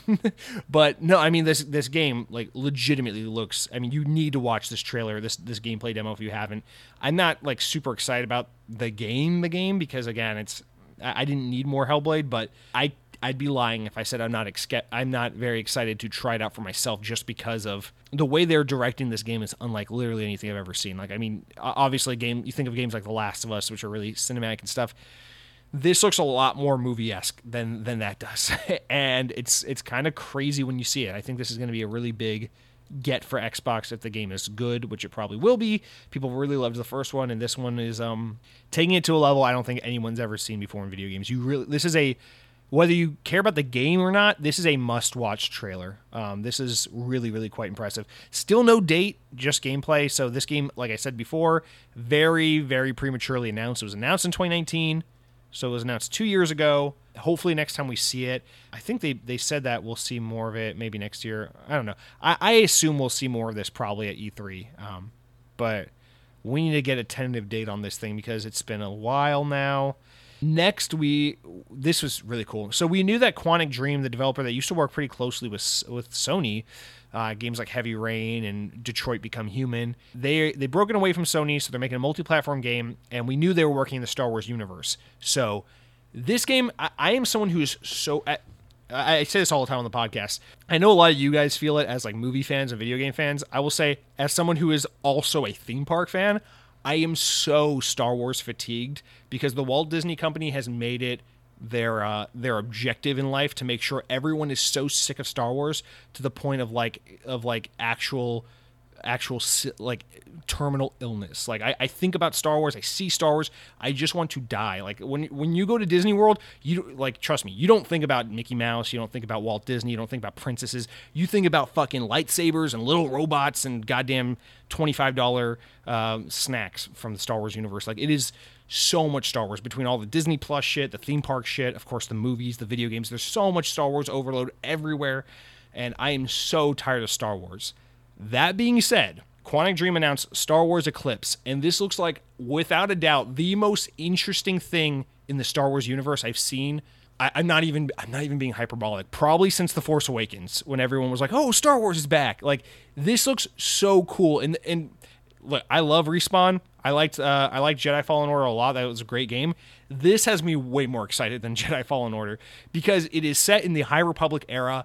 It is a setting that creatives just refuse to fucking touch with Star Wars. I'm so tired of everything in Star Wars being like, oh, it's that decrepit original trilogy era where everything looks broken and stupid and ugly, and it's all about Luke Skywalker, and it's all about light sticks, and it's all about the same fucking 4 characters because it's a galaxy far, far away in a massive universe, but there's only apparently 5 people in it. This is a very, very cool setting for Star Wars. All new characters, High Republic era. It's very narrative driven, so it's not going to be just about waving your sticks around and blasting the same 3 robots over and over again. It's going to be like an actual unique story told in the Star Wars universe where we focus on something other than the same goddamn Jedi's over and over again. And I honestly, I could not, if you told me like 24 hours ago, like, you're about to be really excited about something Star Wars related, I'd be like, yeah, fucking right, you know? But I am pumped for this game. This game looks so cool, in my opinion. Quantic Dream, this is a developer I've always admired a lot, but I just don't have a lot of experience with their games. Now that they're multi-platform, this game is almost undoubtedly going to be on Xbox. This will be a day one purchase for me. I will absolutely play this game. I highly, highly recommend, if you haven't already, you look into this game because it looks phenomenal. Very prequels-esque, which I like a lot because I think people shy away from the prequels because the movies weren't that great, but like, the world and the lore and kind of like the aesthetic of that era of Star Wars, I think, is so underserved and underutilized. It's ripe for so much good storytelling, and everyone's like, nah, we'll just tell a story about the first 2 fucking movies because everyone's so creatively devoid that they can't move past Jabba the Hutt for some reason. But anyway, moving on, trying to not be a dick to all the Star Wars fans out there. Bethesda had a really fun... This is weird. Next, Bethesda had a really weird job ad. It was like Pete Hines. He came out and he was like... He had like a rake and he was just like raking some leaves in his backyard. And he's like, hey, we're Bethesda. We just want to let you know we have all these great studios and we're hiring. And also, here's a bunch of free game codes. And they just started flashing a bunch of codes for free games to download. Xbox loves doing this. So I guess now by extension, Bethesda is going to join the fun. I think this is so fun that they do this. But I found this to be quite odd that Bethesda is basically taking the Game Awards as an opportunity to be like, hey guys, we're hiring. Let's market this to the world. Because the Video Game Awards is like the Game Award event for the public. This is like for audiences like us, right? If you're talking about like the prestigious, like trying to talk to the industry more so, that's what like the BAFTA Awards and like the VGAs and shit, or the BAFTA Awards are for, like the DICE Awards and things like that. The VGAs are like a lot more for the public. So I think that's really important to note is Bethesda's clearly target marketing, and they went to the event where it's to the general audience, to the general public. And I just find that interesting. That's like, why is Bethesda publicly marketing like, hey, we have all these teams and we're hiring? You know, it's like, I get it. Like everything in post-pandemic world, it's like companies need employees, blah, blah, blah. It's usually shitty jobs only. Like you go to your local fucking CVS pharmacy and they're like, please, we'll pay you $9 an hour. Please work here. So like, we get that. The good jobs are nowhere to be found, believe it or not. So it is weird when you see Bethesda and all their amazing companies they own and all their amazing gaming brands and teams, and they're just like, hey guys, we're hiring, please. It's like, you guys didn't have a mass exodus during COVID. You guys aren't like strapped for talent. Like what? I don't know what to make of this. Like why did this happen, and what am I supposed to take away from this? That Bethesda showed up at the Game Awards not to announce a new game, not to give us a new look at Starfield, but to be like, hey, we're hiring, please apply. Any of these companies, fucking any of them, we're looking for people to work here. And I just can't get past how odd that was, in my opinion. But it was cute, it was funny. But yeah, I mean, there's more to that, and I'm just not quite sure what to make of it. Next, Monolith went. So we haven't seen a game from these guys since Shadow of War. They were making those two Lord of the Rings games. People really, really loved with the Nemesis system. So they're back with another game, WB Games, and much to my brother's chagrin, it is Wonder Woman. So another WB Games team working on a DC superhero franchise. We're seeing a lot of this. This is kind of like how all the teams are like, oh, we're making Marvel games. You know, Insomniac, Crystal Dynamics, Eidos Montreal, all these teams. We're all making Marvel games. Now we got pretty much everyone at WB except for Avalanche, who's making Harry Potter, of course. They're all working on DC superhero games. Even why am I blanking? The fucking Mortal Kombat devs, whatever. I don't know why I'm blanking. Even they make a DC game when they're not making Mortal Kombat with Injustice. So quite interesting here that they have gone almost all in on the DC. I mean, I guess it makes sense. The Batman games have done very well for them. Justice League Suicide Squad killed the Justice League, which we'll talk about in a little bit. Looks really, really promising. So I get it. It's where the money is, you know, go that way. But these games take a long time to make, and they can't all be hits. At some point, and this might be a stupid point to make because it hasn't been this way in the movie space, but at some point you gotta think the market's gonna be like, hey, we're tired of all these superhero games, stop, and these games are gonna start bombing, more like Avengers did. But I mean, right now I guess people are hungry for this shit. I'm about to go play Guardians of the Galaxy, so I mean, who am I to say this? But I know for some people this is disappointing. It's like, okay, you guys are making these really awesome Lord of the Rings games. Now no one's making Lord of the Rings games, and you're making yet another DC superhero game. I'm sure it will be cool. I'm excited. I'm interested to see what this game is when it's far along enough in development that we actually finally get gameplay of it. But, I mean, if you're at WB, now you have almost everyone working on DC superheroes. We got that new Batman Arkham Knights game. We got Suicide Squad Kill the Justice League, and now we got Wonder Woman on top of that. And then, you know, Injustice, Gods Among Us will probably be the next game over at... Man, that's driving me nuts. How am I forgetting the name of the fucking Mortal Kombat developer? NetherRealm. God damn. That drove me nuts. Anyway, so that was that. I'm not disappointed, but I am intrigued. I recently watched the Wonder Woman movies. I think there's probably a pretty cool game you can make out of Wonder Woman. So I'm cautiously optimistic about it, but again, it's this opportunity cost where it's like, we're not, because you're making all DC superhero games, that means you can't make Harry Potter games, you can't make Lord of the Rings games, you can't make more other Lego games that aren't related to DC, characters. We're just getting so much of this like same pool house or same pool of IP, and it's I don't know.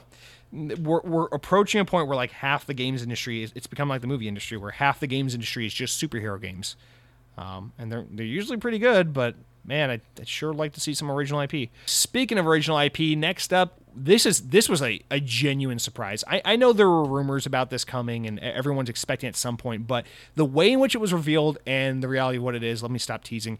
Alan Wake 2 was announced. Now, obviously, people were rumored that they were making an Alan Wake sequel, and, with the Alan Wake universe crossing over into the Controlled universe so much, and with Alan Wake Remaster coming out recently, everyone's like, okay, they're working up to a sequel to Alan Wake. So, in that regard, it wasn't surprising, but the way they revealed it, I mean, the creator of the Alan Wake series, Sam Lake from Remedy, came out on stage and was like, this game is a survival horror game. Like, this isn't like the first Alan Wake obviously had some horror elements to it, but this is like a straight up survival horror game. So I love this because everything Remedy does is so narrative driven that clearly there's some, and I never finished Alan Wake 1, so unfortunately I can't understand it fully. But I love this, that like there's such a narrative driven team that they clearly have a big ambitious twist and place to bring this story and to bring this universe, and they feel like the gameplay genre that the IP is not served by the narrative, and therefore they need to change the genre of this IP. I love that. I wish developers did more of this shit. I know it's risky, especially because survival horror is such a niche thing, but when you have a game like Control, which is a little more action, it's nice to have some variety in your lineup, because we know that we're getting more control.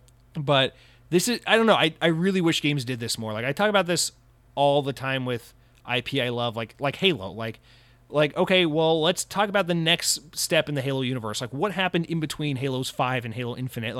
There's a book called Halo Bad Blood that explains a lot about what happened in between Halo 5 and Infinite. I would love if that wasn't a book, but rather a video game. It's like, you can make that a squad-based tactics action game, and it would be so cool, and it would push forward the main story of the Halo universe, and it could focus on different characters, and it's using a different genre to serve the narrative purpose. It's like right now, at this point in the Halo universe, we don't have a story about Master Chief fighting the Covenant or whatever. We have a story about this squad of some Spartans, some ODST, Special Ops, this one guy who's in jail, whatever, all banding together to do this one purpose. And it's like, how can we come up with a creative way to serve that narrative with an interesting genre? It can't necessarily be a first-person shooter because it just doesn't make sense for the story.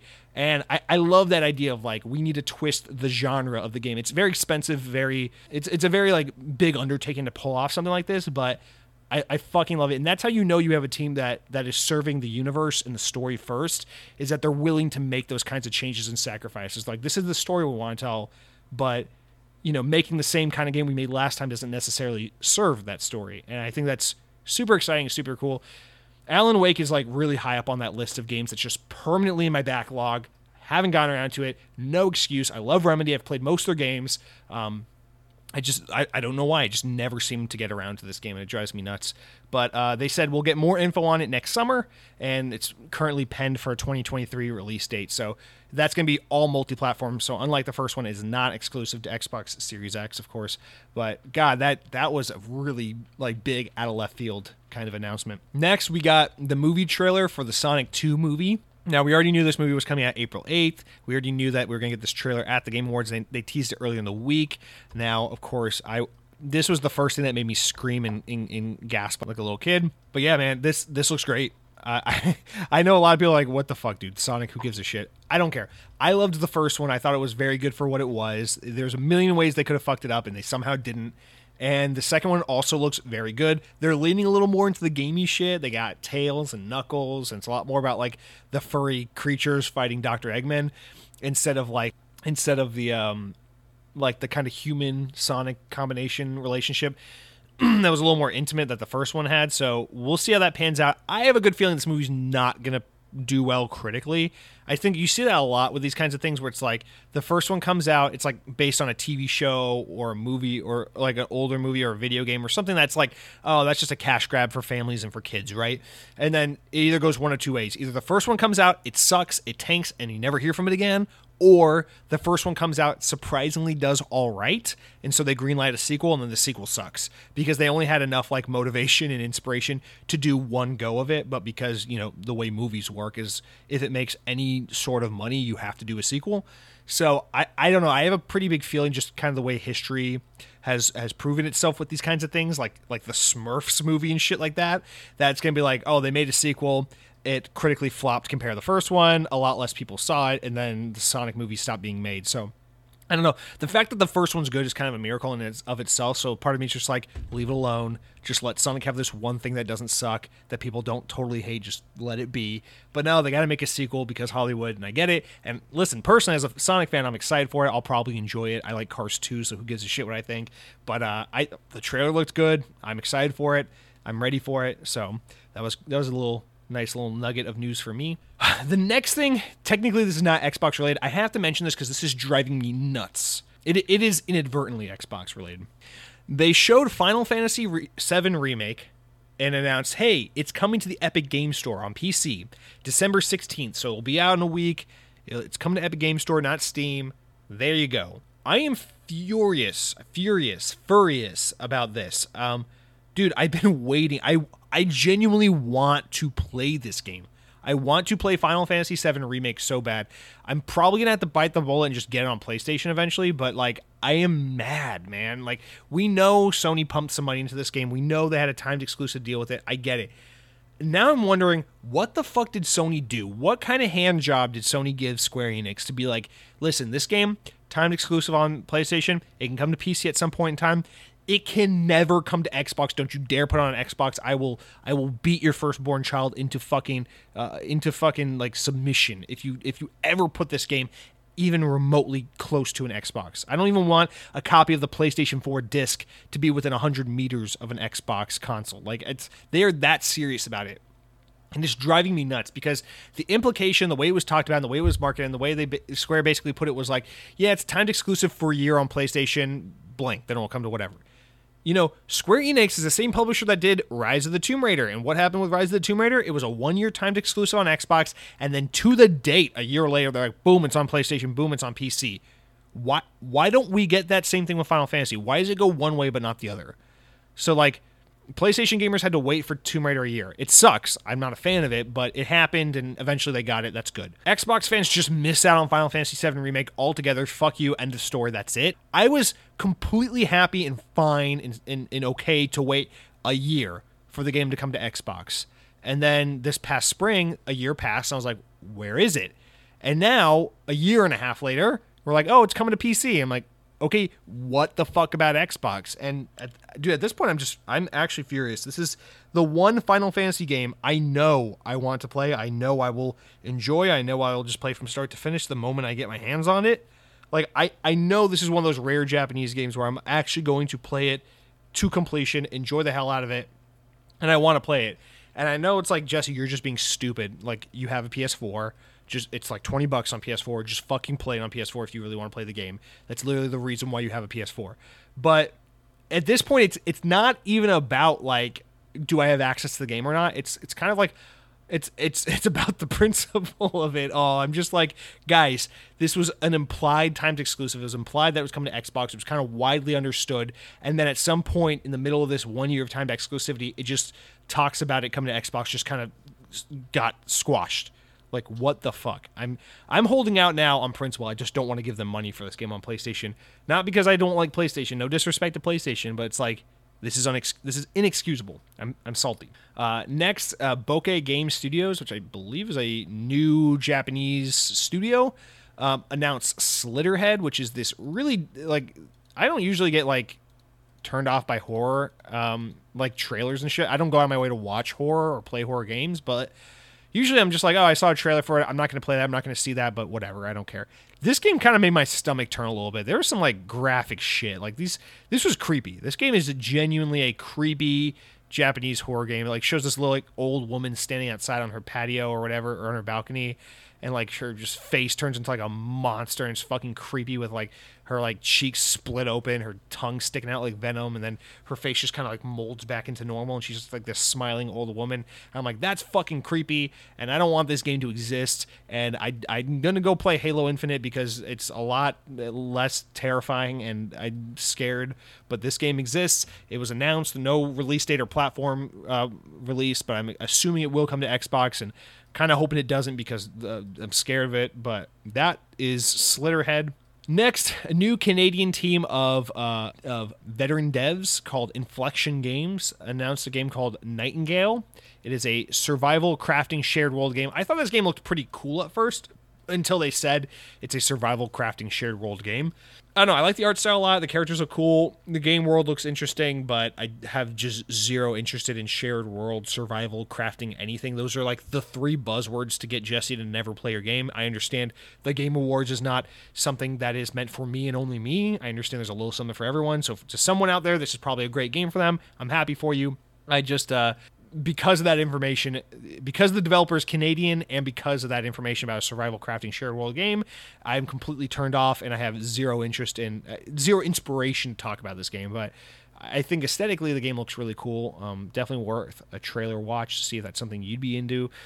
Next, we got a trailer for Gollum Untold Story, which is actually a Lord of the Rings game. So I guess I lied a minute ago when I said there were no Lord of the Rings games in development. But we've known about this game for a couple of years now. This is the first trailer we've gotten for it. Still no release date, still no update on it. Just kind of one of those trailers that's like cinematic and saying, hey, it still exists. I'm like, okay, don't care. Next, we saw a trailer for Somerville by Jump Ship. That is, of course, the team made up of old Play Dead Games guys, the guys that made Inside and Limbo. This, just like Inside and Limbo, has that timed Xbox exclusivity thing, so it's supposed to come out next year, 2022. It will probably be 6 or 12 months on Xbox exclusivity. But of course, this game will actually come to PlayStation, unlike Final Fantasy VII Remake, which will never come to Xbox. So Xbox gamers, don't worry. Even though it kind of sucks for PlayStation gamers that they don't get it right off the bat, at least they will get it eventually. At least they're not going to be like me and just be wondering why, what did I do wrong? Is this because I tripped that kid in the 3rd grade for picking on me and calling me ugly? Is this God's way of punishing me all these years later for doing that? What the fuck? Am I really that bad a person? I know I've made my mistakes, but I try to be good. I try to put good into this world. I try not to tear people down, but there you go. There you go. You can't play Final Fantasy VII on an Xbox, the most powerful console in the fucking world. Phil Spencer, get on the phone. Make it happen. I know you got friends over there in Japan. Make it fucking happen. Anyway, then they did one of those Game Award things where they wasted everyone's time with music numbers and a stage presentation, and they announced Cuphead Delicious Last Course. Well, they didn't announce because this DLC, which seems more like an expansion or like a large DLC, was announced forever ago, and we just keep talking about it, but it never comes out. It's been delayed. It now has a date on it, June 30th next year, so it's coming out. And I feel so stupid. I just now noticed after like 57 years of this DLC being announced. It's a play on words, Delicious Last Course, which is the initials are DLC. Very creative. I like that a lot. Very cute. But yeah, they did a whole waste 5 minutes of your life with a music number on that. I know people really love Cuphead, so I'm excited for everyone that they're getting more of that. So that finally got a date and a new trailer and a stage presentation that we didn't need. And then the most important announcement of the entire night, hands down, without a doubt. I'm not even joking. I know a lot of you, even once I say the name of this game, are going to think I'm joking, I'm being silly, I'm being facetious. I genuinely mean this. Now that Halo Infinite is out into the wild and people can download and play it and it's available, I genuinely mean this is the most important game coming up in the next year. There's literally, I don't give a shit. I don't care if they make a fucking game that when you play it, it guarantees you a spot in heaven in real life. I don't care. This is the most important game on the horizon, and it is Sonic Frontiers. Guys, I knew Sega was teasing stuff, but I thought they were just talking about the Sonic movie. I really didn't think they were going to show this, and I'm so pumped. Now, of course, we all thought this summer it was called Sonic Rangers when they teased it, but no, it is Sonic Frontiers, like some of the leaked documentation suggested. I like Sonic Rangers a little more, but Sonic Frontiers, I think, is more fitting for what we know of the game.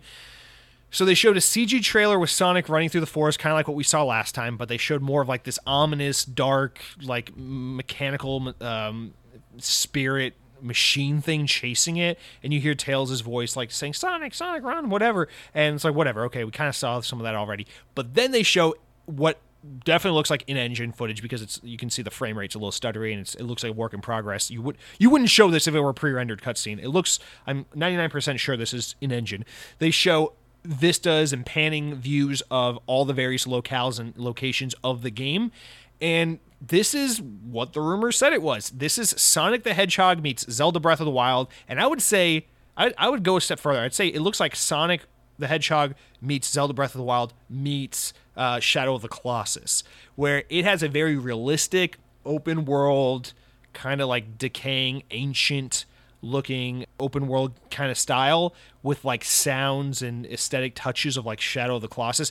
The music and the art style are nothing like what we're used to from Sonic, but we still do have Otani, Mr. Otani, I forget his first name, Tomoe something Otani, which is our long-standing Sonic composer who makes, I'm not joking, again, you guys are thinking I'm going to be facetious on this, I genuinely mean this with all the passion in my heart, makes some of the absolute best video game music in the history of scoring video games. Like, this guy is fucking phenomenal. His work on Sonic Unleashed is easily top 3 soundtracks of all time in any video game. I don't care what you say, probably just Mario Galaxy, Sonic Unleashed, and Halo 3. I don't know. But yeah, he's still doing the music. T-Loops did some of the music for the trailer, which sounded really good. It's beautiful. It's kind of like a decrepit, old, ancient civilization kind of haunting tone and feeling to it, which I'm not crazy about because I prefer Sonic when it's a little cartoony like Sonic Unleashed. But I don't think they're going to go like Sonic 06 realistic with it, where there's going to be like a human girl that Sonic makes out with or something like that. I think they're going to definitely... Here's the big thing. Here's what matters the most. Above the music, above the fact that we're getting an open world Sonic game, which even though I usually don't like open worlds, I think works for Sonic because he's all about running fast, and so giving him complete free reign in a massive world to run around makes total sense for this character. The thing that has me most excited about this game is they're not getting a Saturday morning cartoon writer for it. They're not getting someone who doesn't have experience with Sonic to write it. They're not getting like Japanese Sonic team writers who don't understand the character to write it. They're getting Ian Flynn to write this game, who is, of course, as you all know, the writer of originally the Archie Sonic comic that everyone loved, and then that folded, and now the IDW Sonic comic, which is really exciting because the current run of Sonic comics actually ties into the video game universe, so it's all tied together. And he is, I mean, undoubtedly the best Sonic stories, aside from Sonic Unleashed and Sonic Unleashed.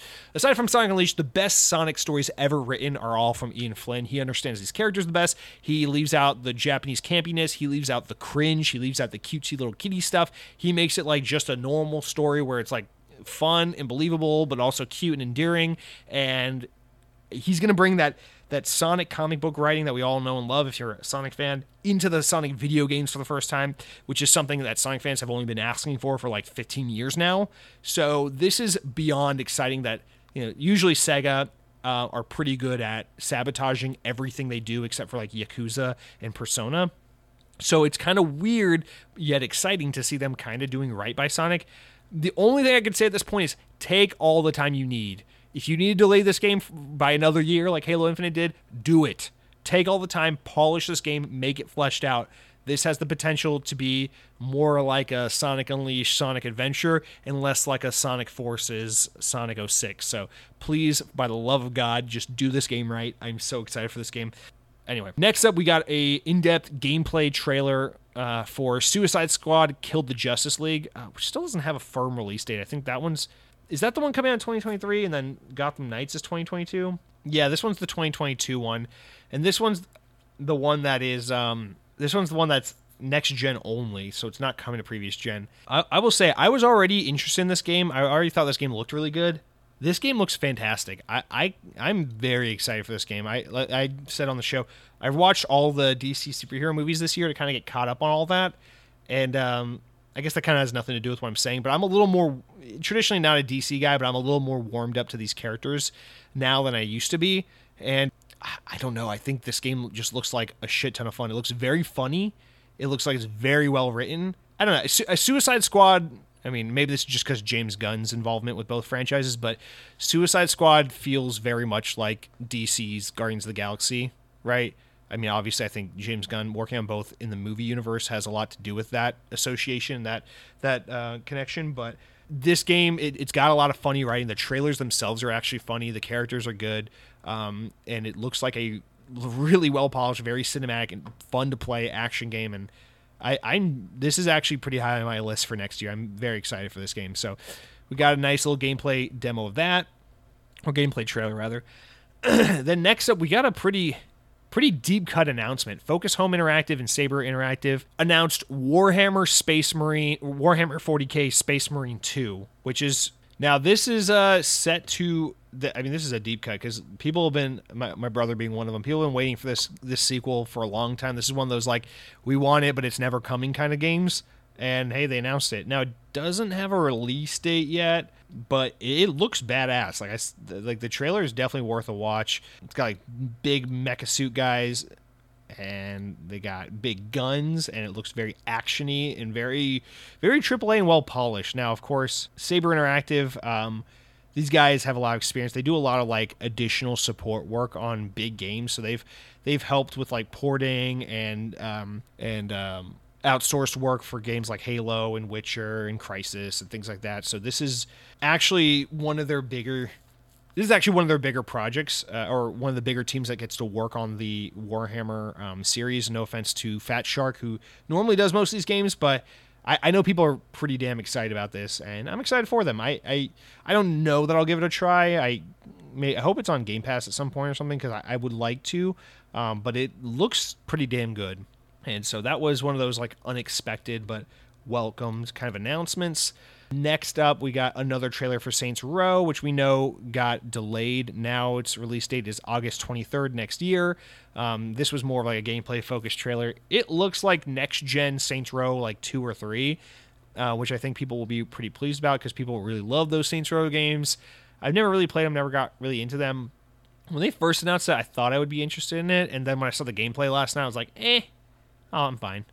But yeah, I know people were pretty upset about the game at first, but I hope after the gameplay trailer, fans are more satiated. Next, they announced Metal Hellsinger, which is coming to Xbox Series X next year in 2022. I have almost nothing to say about this one. It is like a rhythm-based like Doom Slayer hell shooting arena game, but it's a rhythm-based game, and you play it to famous metal artists' songs. I mean, I think that concept is really cool, and the game looks aesthetically awesome. I just can't imagine this being a thing that I'm ever going to play or care about, but I give them props. I love the idea of melding these two things together, and I think it looks very, very cool. I don't know, it just kind of seems like the thing that kind of gets announced and comes and goes, but that's coming out next year on Xbox. So then they announced Star Trek Resurgence, which is actually an Epic Game Store PC game coming out. Oh, I thought this was coming to Xbox. It doesn't actually look like it's coming to Xbox at all. So in that case, okay, but it's being developed by Dramatic Labs, which is an indie team that is like ex-Telltale talent. That's why I thought it was. Okay, Okay, I was completely wrong on that. So it's made by a team that's made up of ex-Telltale developers, and it is coming to Xbox. It's coming out in spring on Xbox, PC, PlayStation, everything. Okay, so man, I had all the wrong information on that game. I don't know how I missed that, but they announced Star Trek Resurgence, and it's coming out next spring, so Telltale's only got 2 things, I think, in the pipeline then. But basically another Telltale game just in terms of what it is. Next, Iron Galaxy, which is actually a dev that has a team here in Orlando where I live. I think their main team is in Chicago. Announced they usually do a lot of port work and things like that and support stuff. They don't usually make their own game, so this is pretty cool, but they're making their own game. I wish it were more interesting, but it's called Rumbleverse, and it looks like some cartoon Fortnite looking disgusting battle royale thing. Yeah, as a 40-person melee-focused battle royale game, I cannot be brought to care about this. I know sometimes we're wrong about these things. We see games like Knockout City, and they're actually surprisingly pretty cool and pretty fun, but like, god damn it, dude. Like, this is I'm just so tired of like the hey, we can do Fortnite 2 kind of move that we just keep getting over and over and over again. And it's just fuck. I mean, Epic Games is actually publishing it, so it'll be on the Epic Game Store and of course PlayStation, Xbox. But it looks so fucking cringy with all these like cartoony characters that all have like the blue hair and the spiky patches and shit, and they're all just like running around and jumping on each other and battle royaling and shaking their hips and Fortnite dancing. And I'm like, man, if there's some kid out there who's really getting their kicks on this shit, like, good for you. Enjoy the games you enjoy, but like, god damn, do we really need more of this? Especially where like Ubisoft is making like a battle royale every day and they're all failing and then they just move on to the next one. We'll see, you know. No one saw Fortnite coming until it was big, right? So maybe Rumbleverse is the next big one. Who knows? Next, we got another trailer for Plague Tale Requiem, which was already previously announced, but confirmed 2022 release. That will be on Xbox Series X. I know people really love Plague Tale Innocence. That's another game that's kind of like in my backlog. I'm like, I need to get around to that. But yeah, people are very excited about this game. I know. So we got another look at that. It looks like more Plague Tale from what, you know, from my untrained, unsophisticated eye of someone who's never experienced these games. But then next we got what I would consider, outside of Sonic, to be the biggest announcement of the night, at least Xbox related, just because this is like, oh my god, it's real, it's happening. But finally, after a year of delay and a year of complete silence, we finally got an updated gameplay-focused trailer of Crossfire X. Now, of course, Crossfire X is the big Korean multiplayer shooter game made by Smilegate. But Remedy, the guys that make Alan Wake and Control and Mad Max and all that, or Max Payne, are making the first ever campaign, first-person shooter campaign, which is very weird for Remedy. And we've been waiting for this game forever. It was announced as kind of like a launch window game, and then it never came out. And now it's coming out February 10th, 2022, so in 2 months. Actually, exactly 2 months to the day I'm recording this.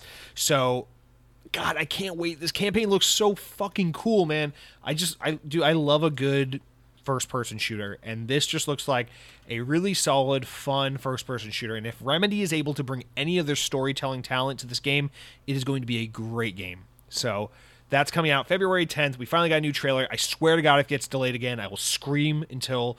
And usually I'm on team like delay a game, keep delaying it until as long as you need to. But the only reason I don't want this game to get delayed isn't because I can't wait to play it. I mean, I can. I'm excited for it, but more because every time this game gets delayed, it just disappears and no one ever says anything. And it just feels like this game's not actually happening. And every time Remedy opens their mouths, they only ever talk about like Control or a new deal they made with Epic or the new Alan Wake game or something like that. They're never talking about this game. So I'm like, who's making this game? Where is it? I only want it to come out so badly right now because I just want to secure this game's place and existence. I just want to make sure that it is indeed a real game and that I'm not just hallucinating every time we talk about it on this podcast, because it looks great. And I'm really excited to play it. That'll be a Game Pass game, and I believe they announced that as a Game Pass game. Either way, the multiplayer is free to play, so the campaign is probably going to be, or even if it's not on Game Pass, probably reduced price. Yeah, it's really excited about that. Please go check out the new trailer. Support our boys over at Remedy Entertainment. And next, they announced, God, I don't know how to read this. It's Chorus or Corvus or something. Rise of One. I didn't know what to make of this game, and I'm just going to move on, but they announced that it's a trailer, and I couldn't get any info on it because I couldn't spell it. But next up, we got our first trailer, and this is a big one. A big one for Xbox. Our first trailer for the Halo TV show that is coming next year to Paramount Plus. Now, I saw a really funny thing from one of the guys that works at Windows Central who's like, yes, Halo's TV show is exclusive to Paramount Plus, a streaming service that is not available in Europe.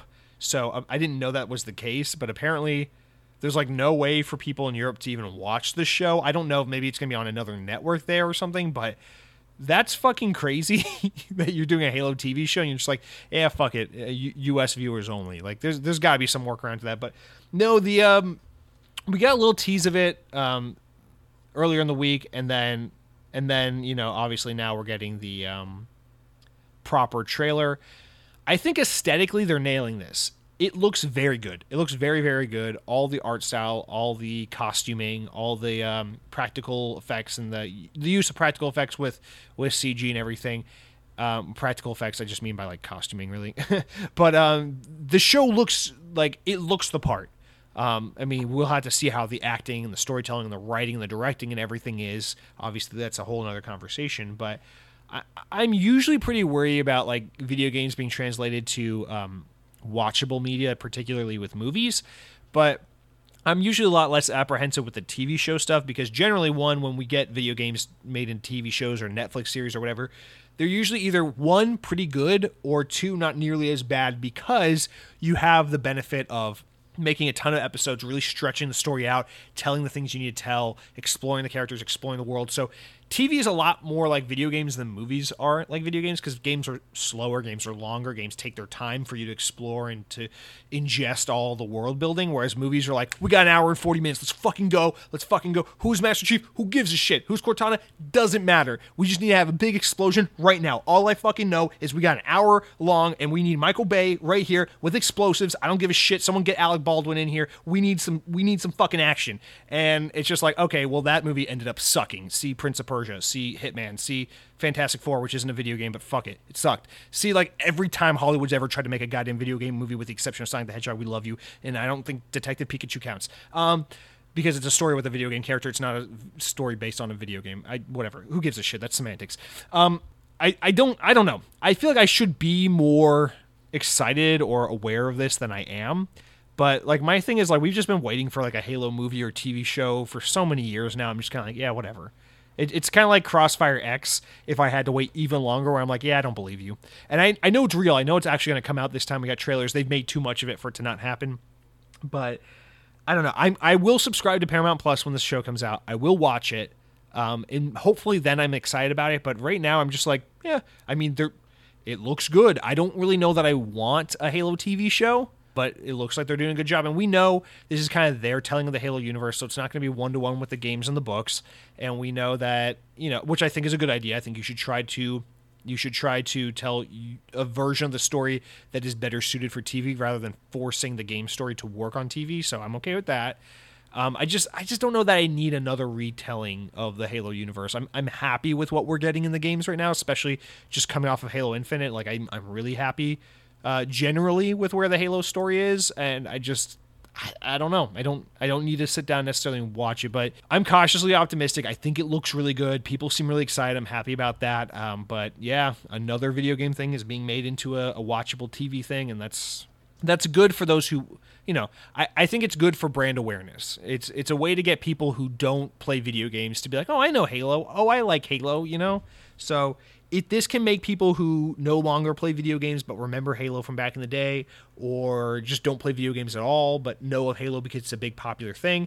If this can get more people to be like, oh, Halo's cool, 50-year-old mom didn't want to play Halo 10 years ago, but she's open-minded to watching a TV show. It's like, okay, cool. It's getting a new demographic, people that otherwise wouldn't give this property a try, the opportunity to get involved and to grow to love this. Like I respect it from that point of view. From that point of view, I'm like, cool. I'm all about making great things more accessible to new people so more people can enjoy this great thing. Like that's awesome. But personally, as a video game fan, I'm like, we'll watch it when it comes out. I don't really have anything to say until then.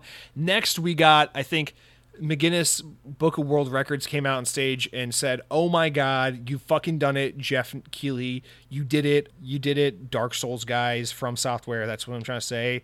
You guys successfully made the 900th game trailer for Elden Ring. This game has shown up for the billionth fucking time. Congratulations. We got to take everyone's picture and put it in next year's print of the book because they showed another goddamn Elden Ring trailer. That game comes out in like 1 or 2 months, and I know people are super hyped about it. Good for you. I just don't care about Elden Ring. I'm so tired of seeing it. I'm so happy that it's almost out so we can stop seeing it. But yeah, they showed Elden Ring again, and that's awesome. I know people are so pumped about that game, but okay. And then it won an award for being like most hyped game or some shit like that. And then Embark Studios, a new studio from Sweden, announced a game called Arc Raiders. It's coming out next year. It will be on Series X. This game, I don't know how I feel about it. They showed, first of all, they showed a lot of gameplay, which I thought was cool. It's got a little bit of a Death Stranding vibe, a little bit of a Starfield vibe, but this game visually looks stunning. And I really like the kind of like 70s futurism kind of look they're doing with it. I think it looks really cool.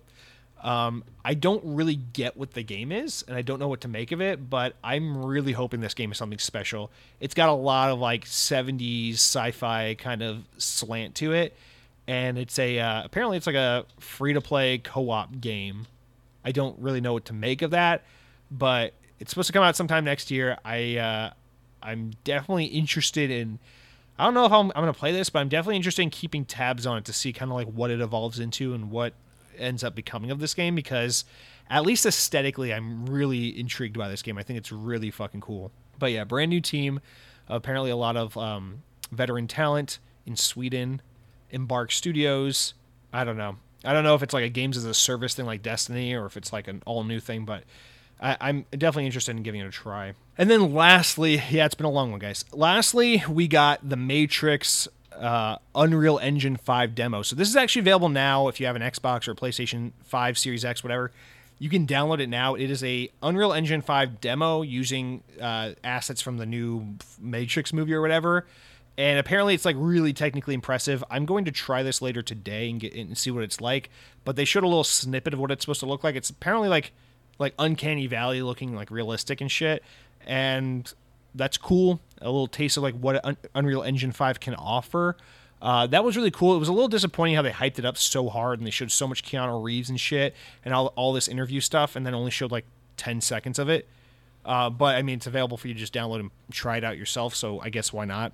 But that was it. Then they ended with a bunch of music, and they did Game of the Year, and It Takes Two won, and Joseph Farah was like, good thing I'm friends with Jeff Keighley, because that definitely didn't influence my ability to win this award. I'm just kidding. But I don't know. Whatever. The Game Awards or whatever, but I mean, some pretty cool announcements here. We got Hellblade, we got Star Wars Eclipse, we got a Bethesda job ad, we got Wonder Woman, we got Alan Wake 2, we got Sonic Movie 2, we got Sonic Frontiers, we got Suicide Squad, we got Warhammer Space Marine 2, we got Crossfire X, we got Halo's TV show, and Arc Raiders. I would say those are the things that stood out to me. I was like, okay, pretty cool announcements all around. So overall, it's like every year at the Game Awards. It went on an hour way too long, at least. All these stupid performances we didn't need to see, but lots of cool announcements and news nonetheless. And that was this year's Game Awards. Now, we'll be doing our own Xbox On Game of the Year award kind of session probably later this month,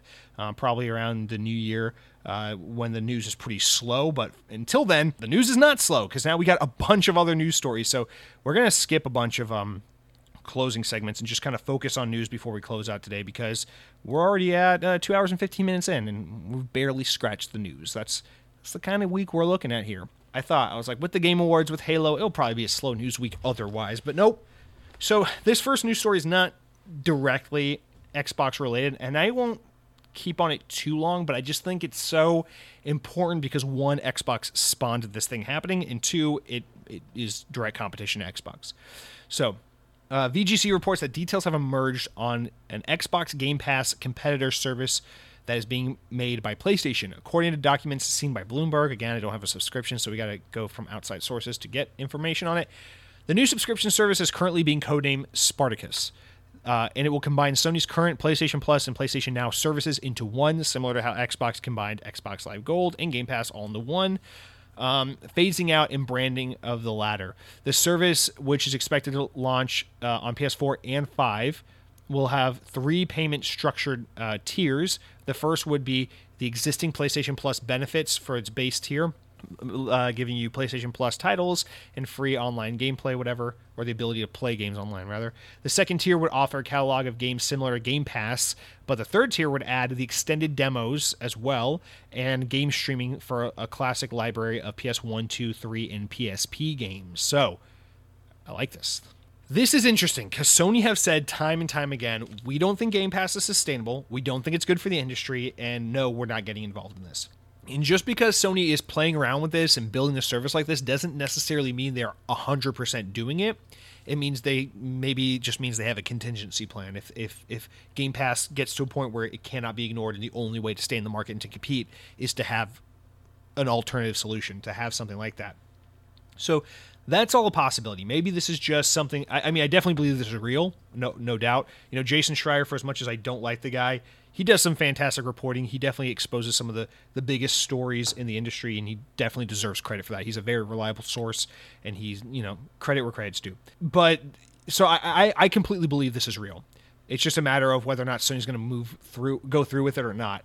This is a big threat because even with Halo Infinite being out now and being a massive launch, and people love Forza and people love Game Pass, and Xbox is kind of in the good graces of the gamers right now, I think this is the kind of thing that could really fuck with Xbox, because the only thing that's really standing in the way, other than personal preference, which platform do you prefer, right? Which is why most of us play on Xbox mostly. The thing that really gives Xbox the upper hand is Game Pass, obviously. Cloud gaming, obviously. Playing Xbox games on PC and Xbox seamlessly, obviously.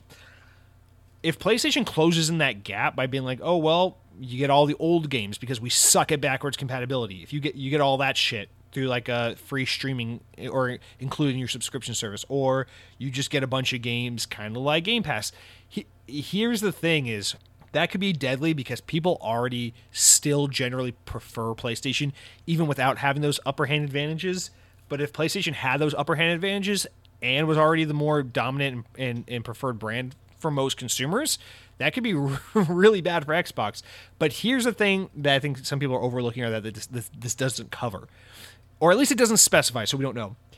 Just because PlayStation would do a service like this, and I totally think they are at least fleshing out something like this, it doesn't include the biggest benefit to Game Pass, which isn't that cloud streaming or Game Pass console and PC, or, you know, lots and lots of games on this service. It's not just that. Those are all massive perks, but the number one benefit to Game Pass is everything that is first-party content on Xbox releases day and date into Game Pass. Halo Infinite, brand new game, $60, cost Microsoft so much. Like, what is it? Like, they estimate $500 or $600 million to develop that game. Guess how much money I paid for it? It was just included in my $15 a month subscription this month. I didn't pay a penny more. It was included with all the other shit. I paid as much to play Halo Infinite this week, the day it came out, as I paid to also try out Battlefield Hardline because it was there and I was bored and I wanted to try it. So that is the biggest selling point of Game Pass. Always will be. I cannot imagine how any other benefit, you know, could be more enticing than that. But PlayStation, I don't think can afford to do this. I don't think they would. And I think they see it as devaluing their games, which Sony's always very big on, like, hey, we have a higher quality product and we're not going to devalue it by giving it out for a discount or giving it out for free or whatever. So Sony's very protective, almost like Nintendo when it comes to this stuff as well. So even if they had this service, sure, you might get Battlefield Hardline on your PS Game Pass, right? Let's call it PlayStation Game Pass or Spartacus or whatever. You might get a relatively new game, like, you also have what is it, like Outriders and Marvel's Avengers and shit like that that's on Game Pass. Yeah, you might see stuff like that on this as well. I mean, Marvel's Avengers is already on PS Now, but whatever. You get the idea. You'll have that kind of content, which is great. People will pay for that, and it's a great product. It's a great service. But when Horizon Forbidden West comes out, that's not launching into this. You got to pay $70 for that. You're not getting that included. They might throw it in like a year later when the game's a little older, but they're not putting that in day and date. You're not getting that included in your subscription. When Last of Us, whatever that fucking factions mode multiplayer thing is that they just can't seem to get out the door, whenever that comes out, it's like, you're not getting that included. You know, you got to pay for that shit. So when Spider-Man 2, when Wolverine comes out, when the next Ghost of Tsushima, whatever these games are, you got to pay $70 for those games. They're not just going to be included. I think that that's the kind of situation Sony's in, where it's like, do you launch a service like that to compete with Game Pass and eat a bunch of money trying to get people to subscribe and make this a profitable model like Microsoft is doing, but Microsoft can afford to do it because they're Microsoft? Or do you just stay the course and focus on releasing new titles, charging full price, and being like, hey, we have a better product? Because it's a tricky thing. Like, these subscription service models are money sinks, and they're really hard to make profitable, and they're really hard to get off the ground. But you can't make it a sustainable business model by going halfway. You know, you can't be like, listen, the reason why you should buy a PlayStation, not an Xbox, is because we also have Game Pass. But you get to pay $70 for our first-party content. Like, no. Xbox is going to say, this is why you buy an Xbox, is because for $300 you get a Series S, which is a great next-gen console, so it's super affordable. And then for $15 a month, you get everything we ever make, period, just fucking for free the day it comes out, included in your subscription. Not free, I get it. But, you know, like, oh, okay. The value proposition is just stupid at that point. So I feel like it would be dangerous for Sony to try and compete on this front if they're not going to go all in. Because if they're not going to go all in, what they're going to do is they're just going to damage their brand. They're just going to damage their service. And then it's going to build this stigma of like, yeah, Sony's Game Pass kind of sucks. It doesn't come with first-party content. And then even if down the road they try to add first-party content, it's going to be like the damage is done. You already kind of fucked it up. Now people have this stigma that like Sony is stingy. Sony doesn't include nearly as much value as Xbox. Go with Xbox. Game Pass is better. So I just feel like this is a huge thing because if Sony does get into this market, that's all bets are off. This is the future of gaming going forward, period. If anything, it might even... a part of me wants to say it might force Nintendo's hand, but at the same time, I feel like Nintendo is so off doing their own thing. It's like, it's like Xbox and Sony are trying to sell cars. Which car do you want? Do you want the fucking... Do you want the Lexus or the Acura? That's like Microsoft versus Sony when it comes to gaming. And then Nintendo's like, oh, us? No, we're not selling cars. We're selling Razor scooters. Do you want a Razor scooter? And people are like, fucking, I miss Razor scooters from when I was a little kid. I'll take a Razor scooter. And then next thing you know, it's like, wow, Razor scooters are outselling Acuras and Lexus because they're cheap and everyone's nostalgic for them. And that's Nintendo. They're not fucking selling you a car. They're selling you nostalgia. So, and I don't mean that as a slight to Nintendo. I just mean that as... they can get away with doing things a lot differently from how Sony and Microsoft play. Whether Sony likes it or not, they are beholden to an extent to what the competition does, and their competition is Microsoft. I know Nintendo always says, we're not competing with the other game guys. And even Microsoft says these days, like, we're not competing with Sony. We're competing with Google. We're competing with Amazon. We're competing with cloud services. And they're right, they are. But, like, when it comes to, like, the console gaming space... like it or not, Xbox and PlayStation are competing with each other. Maybe it's something that won't be the case the more we get into these services and the more these things expand and evolve, but at least for the time being, as they have been for the past 20 years, Xbox and PlayStation are two brands that are directly competing with each other, whether it's intentionally done these days or not. You just can't get away from it. So I think PlayStation is kind of in a rock and a hard place here where they have to either go all in, which I don't know if that they can afford to do that, or they have to stay the course and be like, no, we're not doing a subscription service. We're doing what we're doing because Sony is a premium brand. But the thing is, I could see it going both ways where they stay the course and people respect that and be like, yeah, you pay more on PlayStation, but you get a more premium experience and they can kind of have their boutique kind of status quo market the way it's always been. Or they try to do what Game Pass does, but they can't compete because they don't have the capital the way Microsoft does, and it ends up eating them. And I just feel like, Sony's on top right now. They've been on top for a while, and that's great for them. But they're more volatile in the long run than Microsoft is, and that's why they got to play their cards a lot more carefully. Because even though today, PlayStation 4 way outsold Xbox One, reports are suggesting that PS5 is currently way outselling Xbox Series consoles. That's great. But, tomorrow, if fucking Satya Nadella wants to knock on Sony's door and be like, hey, we're going to Bethesda the fuck out of you. Here's $18 kajillion. We own you now. Sony's going to be like, yes, daddy. So that's the thing is like, as long as Satya Nadella is willing to greenlight whatever the fuck Phil Spencer and his friends have cooking up in their heads, Microsoft can always compete because they have money. Sony's got to play a little more of a scrappy, witty game because they're obviously a very profitable, very successful company, but in comparison to Microsoft, no, they don't stand a chance. I don't know. I just think that's so interesting because this is coming to a head here where, and the other thing that goes with it, and I'll try to cut it short, but like, whatever these companies decide to do, Sony and Microsoft, with their subscription services is going to have lasting effects to every other player in the field. Because let's say Sony does try to compete with Microsoft. They're like, no, our first-party content is going to be in our version of Game Pass, our Spartacus service, day one. Last of Us Part 3, the day it comes out for $70, it's also in Spartacus. So subscribe or buy the game, your choice, just like Game Pass. Let's say they can do that, and they do that, and it works out, right? Eventually, this is going to start forcing the hand of players like, think of Ubisoft, think of Activision. These publishers that are like, whoa, we don't get in bed with these services. Activision is like, no. See, what we're going to do is we're going to make Call of Duty this free-to-play battle royale game. It's going to make $1 bajillion. We're never going to put any of the Call of Duties, I don't give a shit, they're 55 years old. We're never going to put them in Game Pass because we're still going to try to sell you Black Ops 2 for $50, $60 in the year 2021 because we're fucking greedy assholes and we can't stop touching our women and threatening to kill them. And then we'll be like, okay, but at some point, if Sony's on board with this and Microsoft's on board with this, and it's years later and the market's been trained like this is how you consume games, it's going to get pretty niche for a company like Activision to be like, yeah, so it's been 10 months. How about you open up your wallet and give us another $70 for Call of Duty 27 Modern Warfare 3 : Modern Warfare Remaster Modern Warfare. And people are going to be like, I don't know, man. I'll just go play literally any other first-party game that's free or included in my subscription I'm already paying. That's what I'm saying. This stuff matters so much. So it doesn't matter, Xbox. We're talking about Sony. This matters to Xbox because it matters directly to Xbox in terms of competition, but it also matters in terms to how these kinds of services are eventually going to force the hand or change the game or affect these third-party companies that work with both. Because Activision isn't a Sony company, it's not a Microsoft company, but they make games that equally end up on both platforms. So what happens on one affects the other. And that's why we had to talk about this stuff. So, I don't know. Really interesting shit here.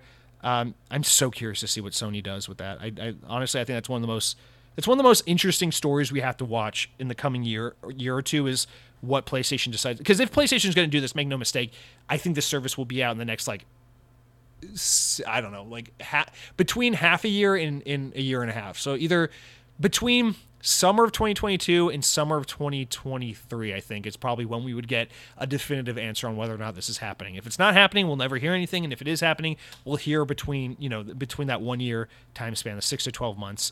That's my random, arbitrary, unfounded guess. All right, let's move on because we still have 75 more stories to get through. So you'll be, Halo Infinite's DLC will already be out by the time this podcast is done. All right.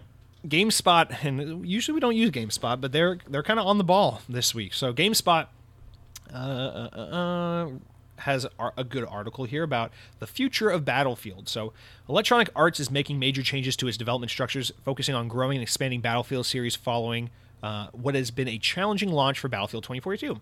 The future-set military shooter launched in November was swiftly criticized for lack of online features found in previous games, for its many, many bugs, some of which, including the infamous unable to load persistent data bug, prevented users from playing the game entirely, blah, blah, blah. But this week, EA formally announced the creation of a Battlefield universe that will seemingly span multiple games and offerings, which will be developed by different studios across North America and Europe.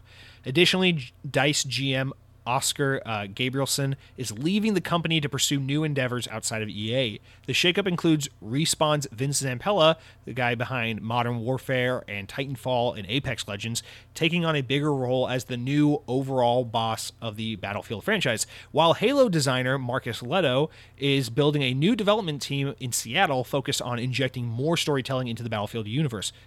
More storytelling into the Battlefield universe. Hell yeah. Ripple Effect, the development team behind Battlefield 2042's Portal mode, is developing a new Battlefield experience in the Battlefield 2042 universe. In the immediate future, EA told GameSpot that DICE, Ripple Effect, and Leto's new studio in Seattle will work together to expand upon and improve Battlefield 2042. The other Battlefield games and experience... That's really interesting, actually. A brand new studio is going to start working on this game that just came out to improve it. Anyway, the other Battlefield games and experiences that in the works are meant to serve as extensions to a degree of the new Battlefield universe that EA is trying to create.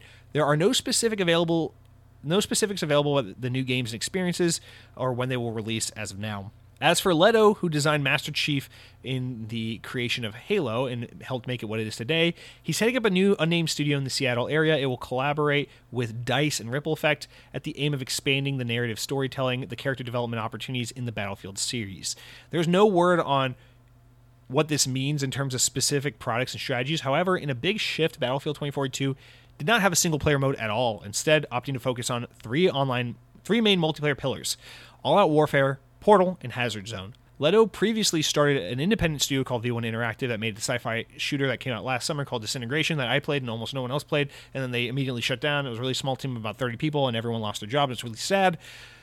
But he was hired by EA earlier this year, and now we know what he's working on. Byron Bede, the longtime Call of Duty veteran who was hired by EA earlier in the year to grow the Battlefield series, was hired as the shepherd of the long-term strategy and business decisions. And he said that Leto and his team in Seattle are expanding Battlefield 24's narrative across a variety of experiences, blah, blah, blah. Zampella's new position is on top of the existing managerial responsibilities at Respawn, which includes overseeing the ongoing efforts of Apex Legends and the studio's other unannounced projects, and its rumored sequel to Star Wars Jedi Fallen Order. EA Chief Operations Officer Lauren Miele sung Zampella's praises, saying that he is the right person to lead Battlefield into the future, building the past successes of Call of Duty, Medal of Honor, and Apex Legends. Zampella said that he plans to grow significantly in terms of the number of developers working on Battlefield franchise across all the company, and he called on developers who have a look at EA's open positions to consider putting in applications. So he's calling on people from within EA to consider applying. So let me wrap up the article with this. EA CEO Andrew Wilson said the company may eventually develop a free-to-play Battlefield game while Zampella stopped short of confirming this. He said that the company is exploring every possibility as it looks to grow Battlefield to help reach its full potential. Not everyone is saying on the transition. However, as Gabrielson, DICE's current GM, is leaving the company at the end of the year, in a statement, he said that he's leaving DICE and EA entirely and was among the most difficult decisions he's ever had to make. Blah, blah, blah. We'll skip all that. So here's the main point.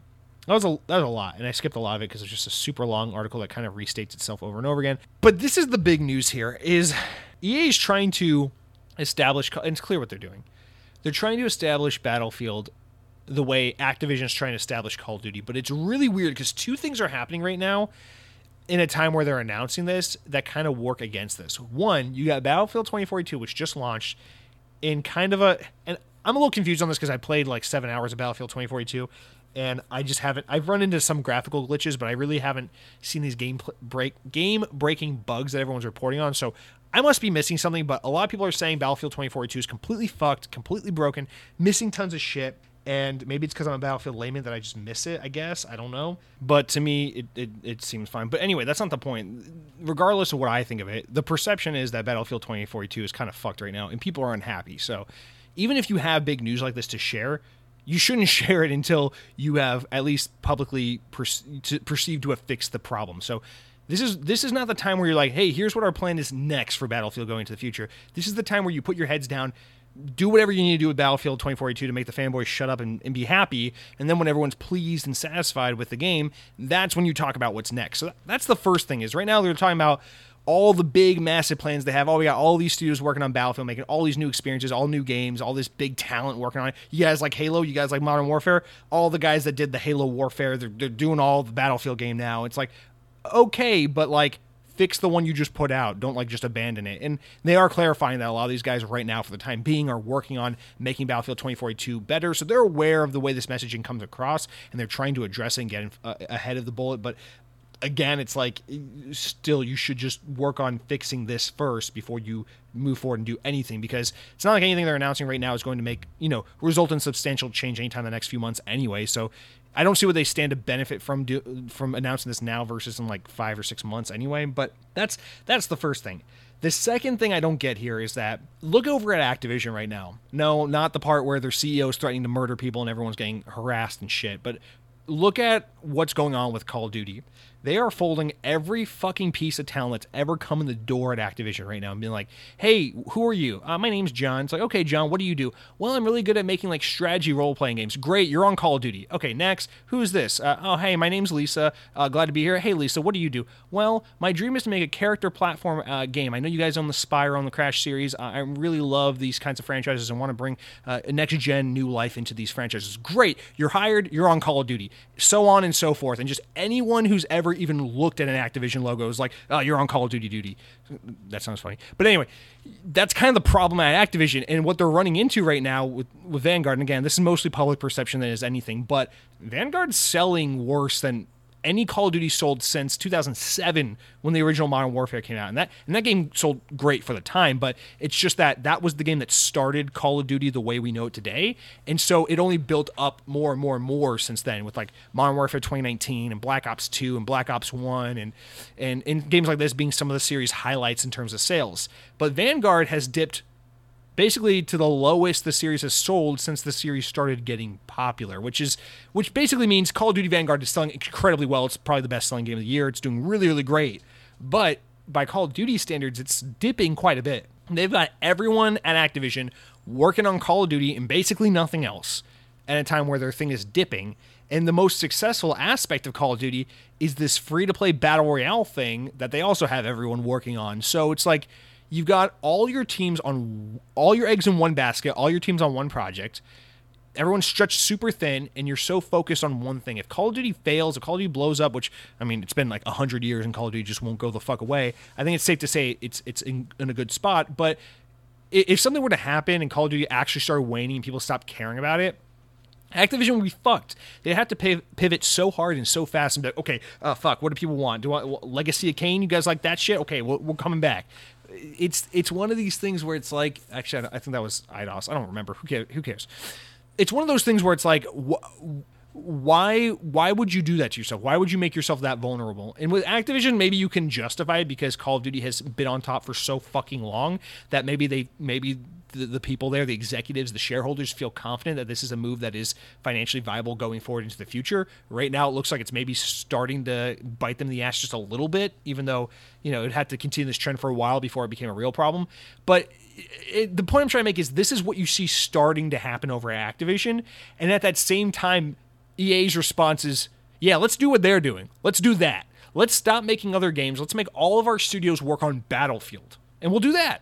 Maybe we'll do a free-to-play game, Andrew Wilson says. Like, why? So you can compete with Warzone, a free-to-play Battle Royale for Battlefield? We'll do one that's like, this team will work on story stuff. This team will work on, like, user-created content. This team will work on, like, traditional Battlefield multiplayer. That's what it sounds like they're doing. Is like Ripple Effect is going to continue to work on user-created content with Portal and shit. DICE is going to continue to do the traditional Battlefield multiplayer. This new team Marcus Leto's headed up in Seattle is going to work on like story content. And then Vince Zampella is going to kind of oversee the whole thing and be like, I'm, the godfather of Battlefield. Be like, listen, I made Modern Warfare what it is today, back in 07 and 09. I made Titanfall and Apex Legends and kind of put EA back on the map when it came to first-person shooters again, in 2014, 2016, and when was Apex Legends? 2019.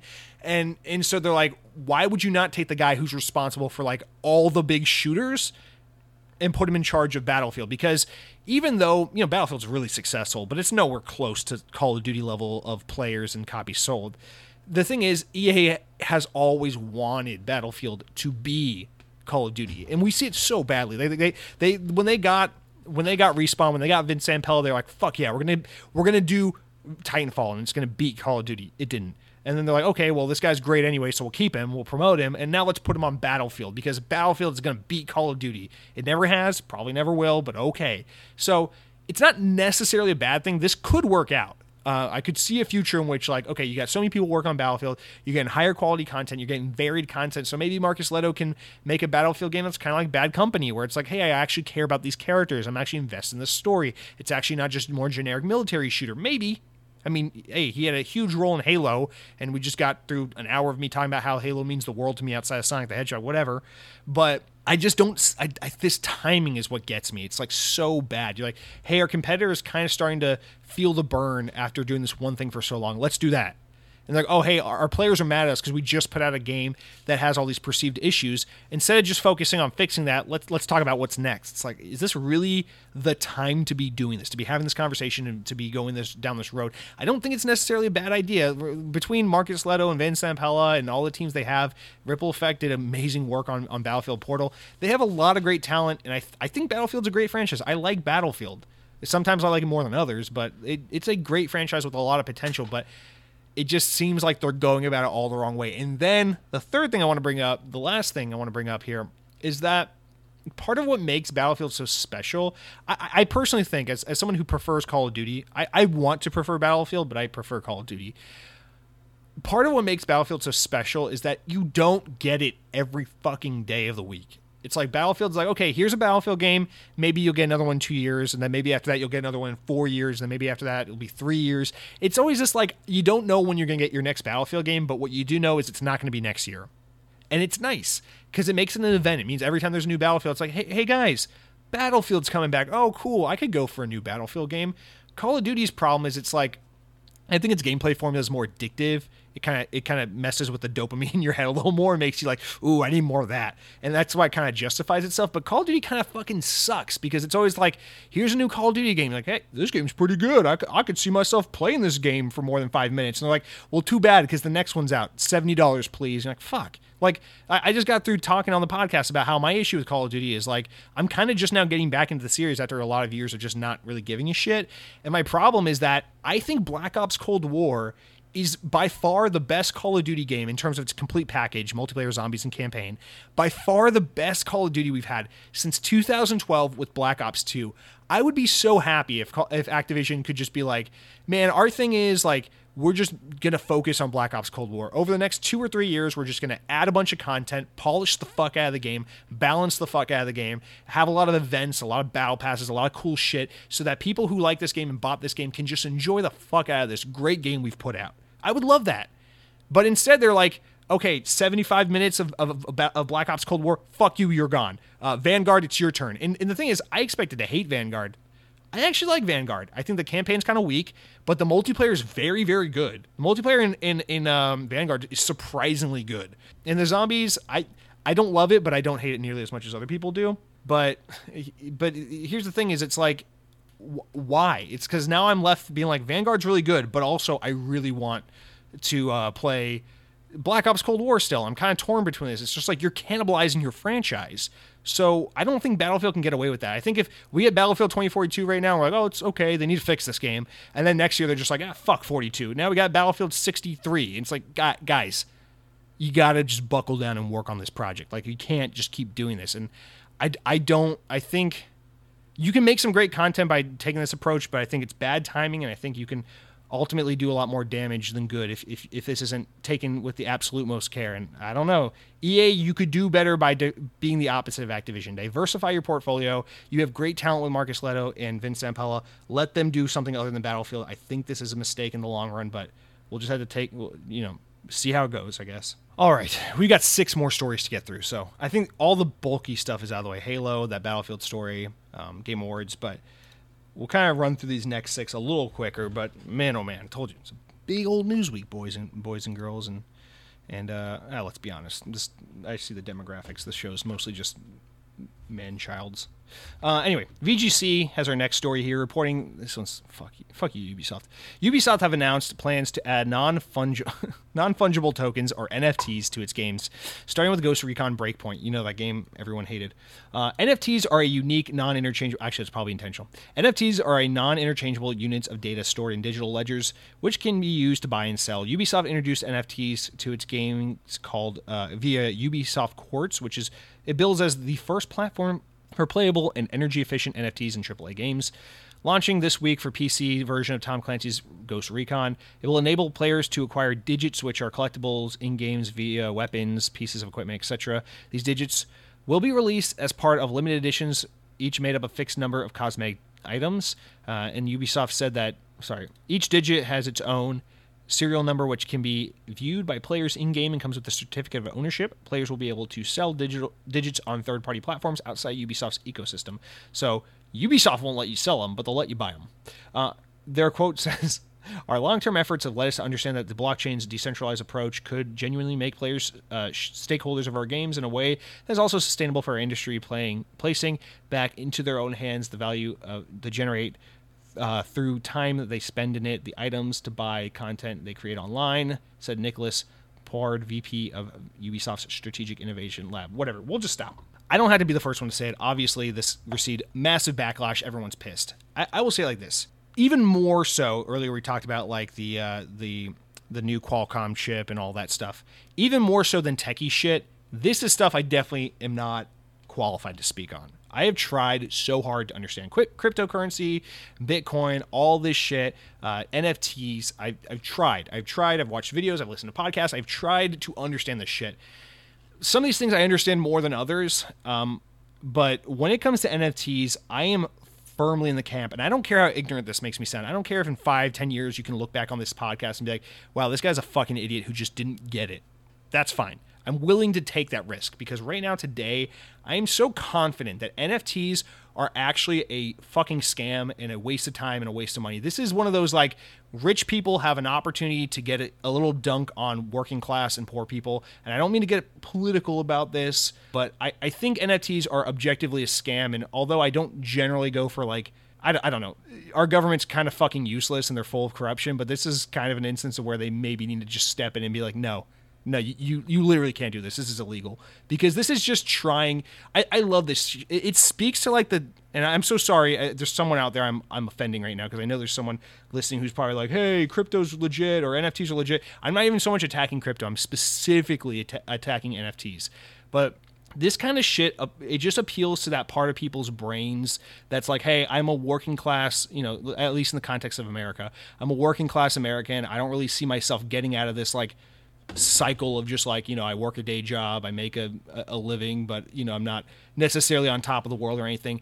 I sure wish I could get rich. I feel like the lottery preys on people in this way and stock market preys on people in this way. But with those things, there actually is, even though it's highly unlikely, there is the possibility that you could make a buck or two or maybe even hit it big. Maybe. With this, it's like, this is literally just a scam. I don't give a shit what anyone says. It's like, you own this specific asset, picture or copy or whatever of this gun asset, and here's a unique blockchain code or whatever that verifies that you are the owner of it. Thanks for buying it. Maybe someone will see value in this stupid fucking art asset in the video game, and if you want, you can't sell it through us because we don't want to get involved in that, but you can take it online into another ecosystem and try to sell this shit and make a profit and get rich and be awesome because you're not just a regular guy. You're not just a guy who works an office job and just accepts middle class American life. No. You're an entrepreneur. You're an investor. You're a fucking visionary. You're above the norm. It's like you're gonna go make a profit because you're kind of smart. You're a savvy guy. Let's be honest. You got a lot of street smarts. You don't play games and think, man, I just want to relax after a long day of work and enjoy some Tom Clancy's Ghost Recon. It's not enough for me. What I think, because I'm such a fucking entrepreneur, is man, how can I make money? How can I make my video games work for me? How can I make money playing the games I like to enjoy? Because I don't know, I'm just a fucking entrepreneur. I listen to a lot of really smart people. I don't know. This is what I've been told. This is what I know because I think about this shit, and I know the market is due for an adjustment because I'm just a fucking visionary. I'm just a goddamn genius. I'm not regurgitating shit people say on YouTube. These are just my original thoughts, and I get it. But this shit is predatory. It's like, you're not getting shit. I will tell you right now. This is how the stock market works. If you own 100 shares of Microsoft stock, which is like, I don't know, fucking, what is it, like $80, $90, maybe, probably more, 150, not 150. Like, I don't know, let's say Microsoft shares like $90. I could be way off base right now, I don't know. If you own 100 shares of Microsoft stock, that shit's valuable because at one point, Microsoft was worth nothing because no one knew what the fuck it was. It was a company, it was a startup, no one believed in it, and then it became like the most important company in the world. You ever heard of like computers? Thanks, Microsoft. Computers run off like Windows. You ever heard of like working in Microsoft Office? It's like a thing. Microsoft is a very valuable company. And so the value of that stock, your ownership in that company has gone up and you can sell that and make money because people are like, hey, I would like to own a portion of that company that is very important because they make a lot of money and they have a large influence on the world. It's like, okay, I get that. That is something worth spending your money and investing on. You bought Microsoft when it was young and cheap and good for you. You played the game and you won. This is stupid. No one sees fucking value. I understand it's supposed to be like small scale concepts. Like, you're not going to get rich off this one asset, but no one is going to be like, oh, you own that M16 variant art asset from Ubisoft's Tom Clancy's The Division, The Ghost Recon, The Outer Worlds, The Wildlands, Division X. Oh my God, man. I just find so much personal value in that art asset for that cosmetic gun that has the anime titty skin on it, like in Call of Duty. I would like to pay you $4,000 for that skin, please. But let's not sell it and trade it through Ubisoft, who sold it to me in the first place. Let's do it on a third-party system because Ubisoft doesn't want to be responsible or liable for this bullshit because this is a completely legitimate transaction. Let's do this. It's like, fuck you, Ubisoft, you stupid pieces of shit. I'm like this makes me like actually irate. I hope you can like feel my blood boiling. This shit makes me so mad because this is taking advantage of you guys want to get pissed off about like microtransactions or like hunting for whales with microtransactions in games or like battle passes or season passes. That shit is little league compared to this. That stuff is so pedestrian compared to this because you were literally giving your users nothing.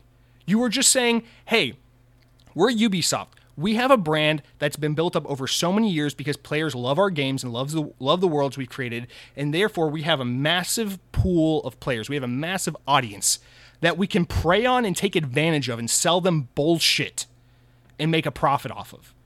That's fucked. That's completely fucked. This is, honest to God, in my opinion, one of the scammiest, creepiest, most disgusting and gross, slimy practices happening right now in the games industry. And it's all thanks to you, Ubisoft. You fucking suck. You are literally the worst. Literally go fuck yourself, Ubisoft.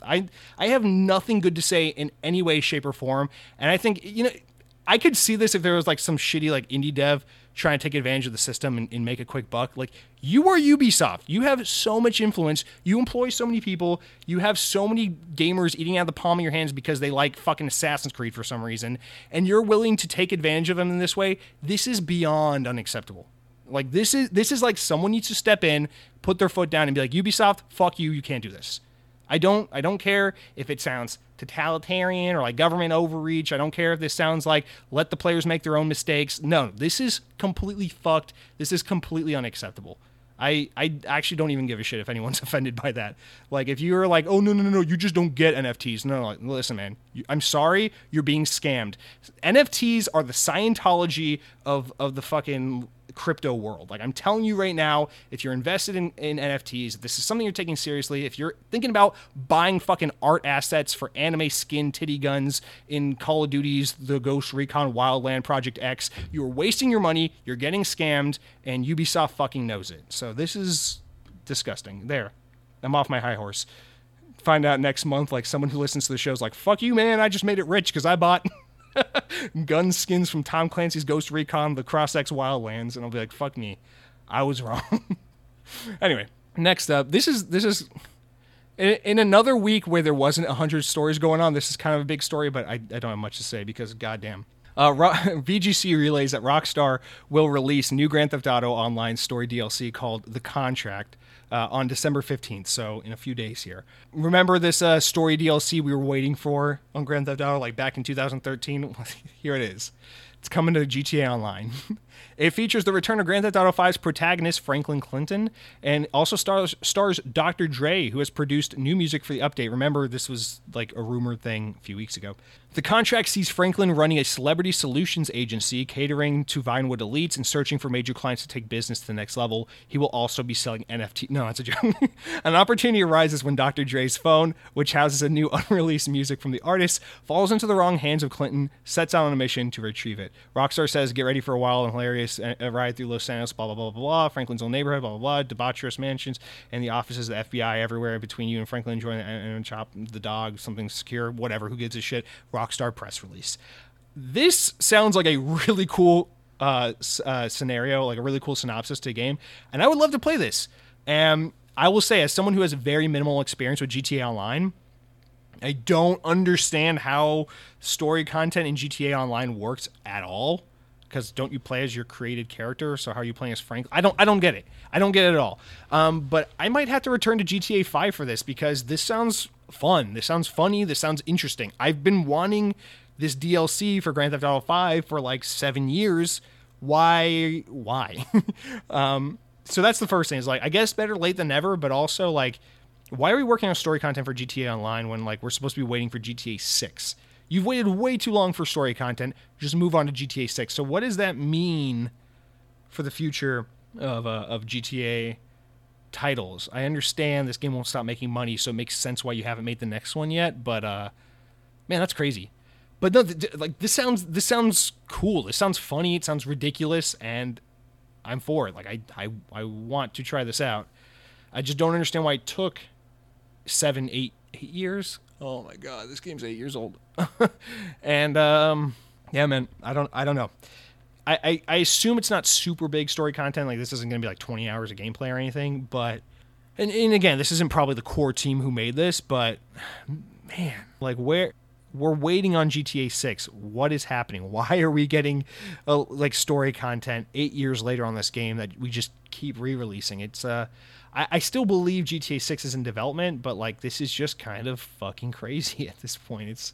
This is the game that just keeps on going. Next up, The Verge. We never really cite them, but this week we are. The Verge reports, and this is probably shouldn't put into the news. It's not important enough to mention, but whatever. Microsoft quietly told Apple, apparently, that it was willing to bring big Xbox exclusives to iPhone into regular apps. So remember when Apple pretended that it wouldn't let cloud gaming services like Xbox, or it would let like xCloud and stuff onto the App Store, and then effectively went back on that, and Microsoft was like, we would never, put hundreds of apps on the App Store. We had to put xCloud on so you can access the catalog. Well, apparently Microsoft was actually willing to give in to Apple's demand and bring like AAA games to iPhone by making them like individual apps you have to download to access xCloud, because they wouldn't let xCloud be its own app. So according to a set of emails, private emails that The Verge unearthed after the aftermath of the Epic versus Apple trial, of course. So games would have had to run on Microsoft's xCloud gaming platform, streaming remote server farms filled with Xbox Ones and Series X's instead of relying on local processing power for your phone.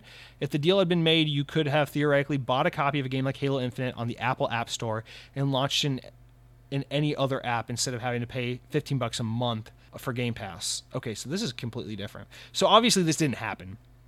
Netflix, they weren't able to bring their Netflix-like catalog in the xCloud app to Apple. They ended up having to work around. We know how they ended up doing it. Now, if you want to do xCloud on an iPhone or an iOS device, you go to the website and you do it from the web app rather than the App Store app. So we know how it went. But this is kind of crazy that hypothetically, you would have been able to be like, okay, so I can't access Game Pass from my phone because Apple are shitty and they don't want competition, so they're not going to let it happen. But what I can do is I can go on the App Store and download Forza Horizon 5 or Halo Infinite for $60 as an individual app.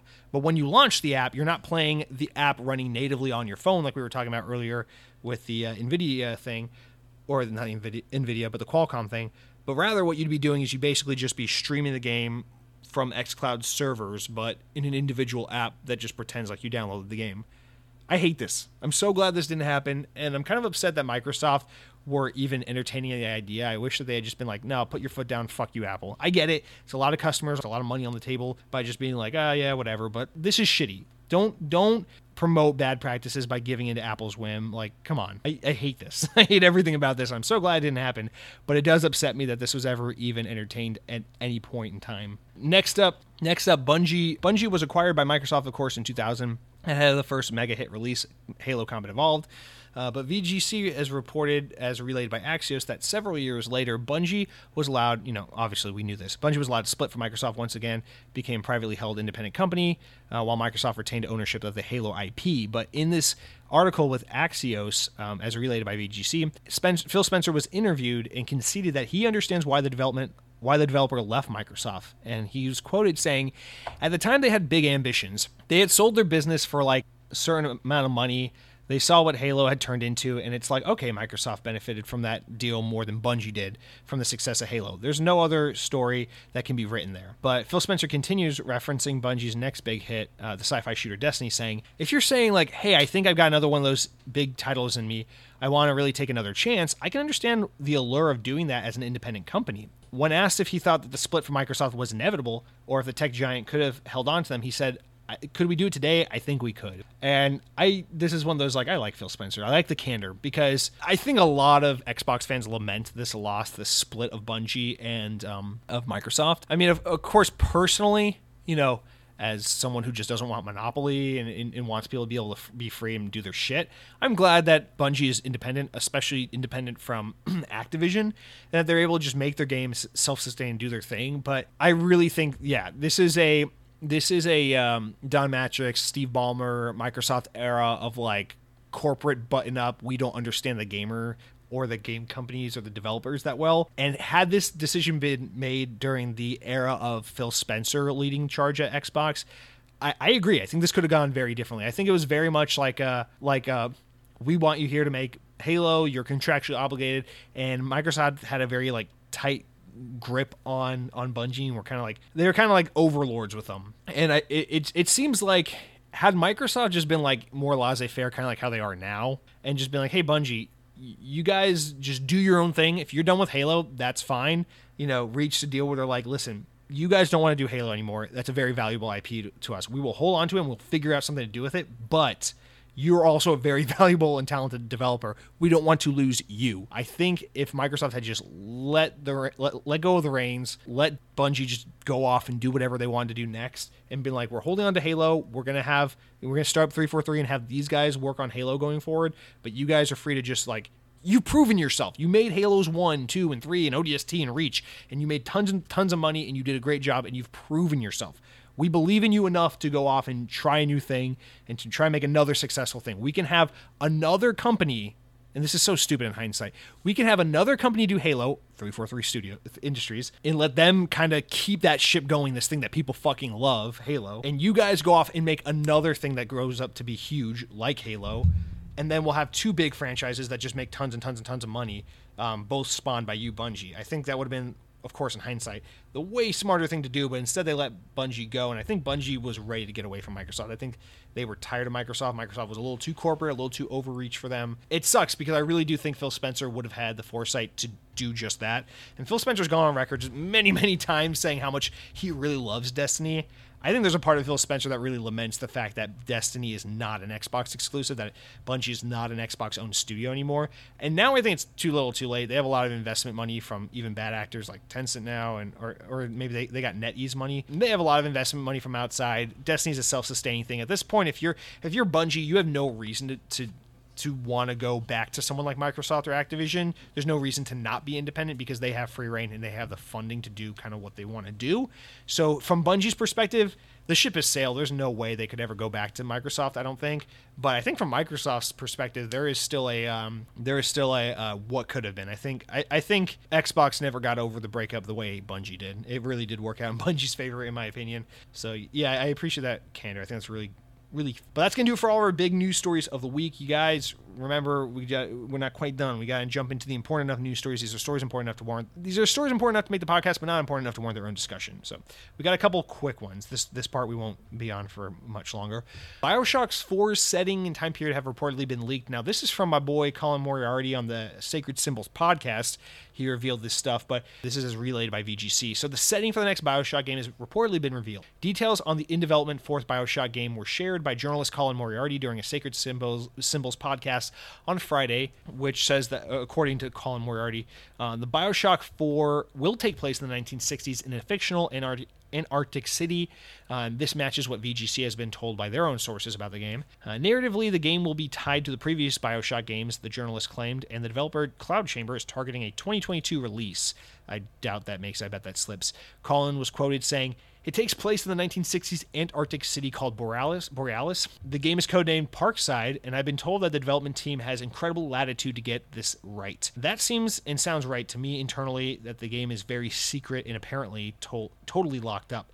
Apparently, the inclination there is that they understand full well that this is a game that will be compared to previous BioShock games created by Ken Levine, and in that way, Take-Two, the publisher, is also publishing Levine's next game. So even though there's a lot of previous BioShock talent on this game working at Cloud Chamber, we don't have Ken Levine working on it. So that is a pretty cool one. Now, there was a rumor that we'd get an announcement at the VGAs. Obviously, that didn't happen because now the VGAs have come and gone. But I think 2022 is a little early. Maybe they originally were planning for that date, but I think it slips into 2023 for sure. But exciting. It seems like we're closer than we maybe thought to learning more about this game. Next up, VGC also reports that Crash Bandicoot team Toys for Bob's could be hiring for a non-Call of Duty project,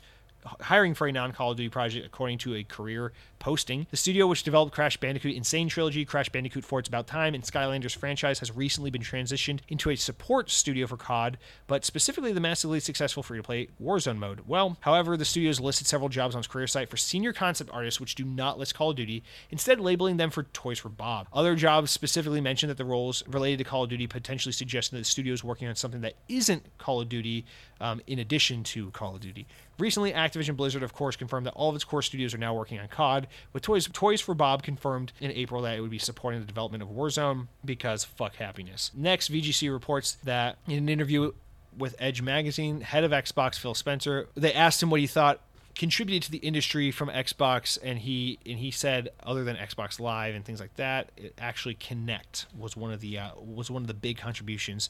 He cites it as the second key contribution outside of Xbox Live, an answer that may prove surprising to some given the peripheral's less than stellar reputation among Xbox fans. He says, quote, was motion control the way everyone should play games? I'd say the answer is no, in my view, but he said that before pointing out that Kinect and its games were important to changing Xbox's image. As he says, that Kinect was a catalyst for Xbox's future steps in making video games accessible to players with disabilities, citing very heartfelt emails from parents of children who couldn't play games before Kinect arrived. He said, I look at accessibility work that we've done, whether it's the adaptive controller, the software that we've done, and I think you can draw back to Kinect as the kind of catalyst for these things. So that's a really cool answer. I always have such a soft spot for Kinect. I know people hate it, but I think it's cool. I like when Xbox and Microsoft are being techie and innovative rather than just doing only what the fans want, which is just games. So I don't know. It's part of why I liked Xbox One more than I think most people do, but whatever. Next up, VGC reports that Fortnite Chapter 3 has been revealed, and it's got a new flipped island and new challenges and Battle Pass, and Spider-Man's in it, and a new trailer's out, and you can see all that, and apparently people really like Spider-Man because the swinging mechanic's pretty good, which is pretty cool. But speaking of Fortnite, Eurogamer reports that Gears of War's Marcus Phoenix and Kate Diaz are the latest characters to be uprooted from their usual homes into the metaverse nightmare of Fortnite. I don't think that dire, but that's how they wrote it. With both arriving in the free-to-play Battle Royale game, apparently they're available as of now. The really funny thing here is that Fortnite is made by Epic Games, who were the creators of Gears of War, but they sold the Gears of War franchise to Microsoft, but now those characters are making their way back into the current Epic Games video game, Fortnite, so I think that's just so funny. And then next up, a cloud-based MMO developed by Finland-based Mainframe is no longer planned as an Xbox exclusive. It has been claimed. We talked about this game maybe a month or two ago. Speaking of GamesBeat Decides podcast, Jeff Grubb, who previously reported to VentureBeat that the game would be primarily run off of a remote server, said that he believes the game is no longer being published by Microsoft, saying that the developer raised $23 million not from Microsoft as part of a deal. From my understanding, they backed off the agreement and potential agreement with Microsoft, as the studio will probably come out as a multi-platform game going forward. Next up, Windows Central reports that Serious Sam 4 has made its way to PC and Google Stadia in 2020, but exclusively was on those platforms until and away from consoles until recently. Developer Crow Team previously confirmed that plans for the console debut in 2021, with the game now making a surprise appearance on Game Pass. So it's currently available on PC, Xbox Series S and X consoles. Oh, shut up, Google. I'm not talking to you. I'm talking to my podcast. It's currently available now on consoles and PC with no indication on Xbox One, but hey, if you have a Series X or S, you can play it now. Next, The Verge reports that Destiny 2, or Bungie rather, is celebrating the 30th anniversary of Destiny 2 with big content drops like Halo Look-alike Guns. A trailer for the 30th anniversary content shows off all the new content. It looks kind of like a Halo 2 battle rifle, Halo Magnum, and all that shit. So that's a pretty cool little ode to the past there. And then finally, Hazelight, the team behind It Takes Two, was forced to abandon its trademark application for their game It Takes Two, which is just one game of the year, because publisher Take-Two has been dicks. The critically acclaimed game, which tells stories of a husband and a wife who are seemingly headed for a divorce, is the latest co-op adventure from Brothers: A Tale of Two Sons and A Way Out director Joseph Fares. It emerged this week that Take-Two has hit a trademark claim from Grand Theft Auto parent company Take-Two prior to its release for consoles and PC in March of 2021. Following the claim, Hazelight had to abandon its trademark application for the game. A filing with the U.S. Patent Office shows. So all I gotta say to that is, fuck you, Take-Two.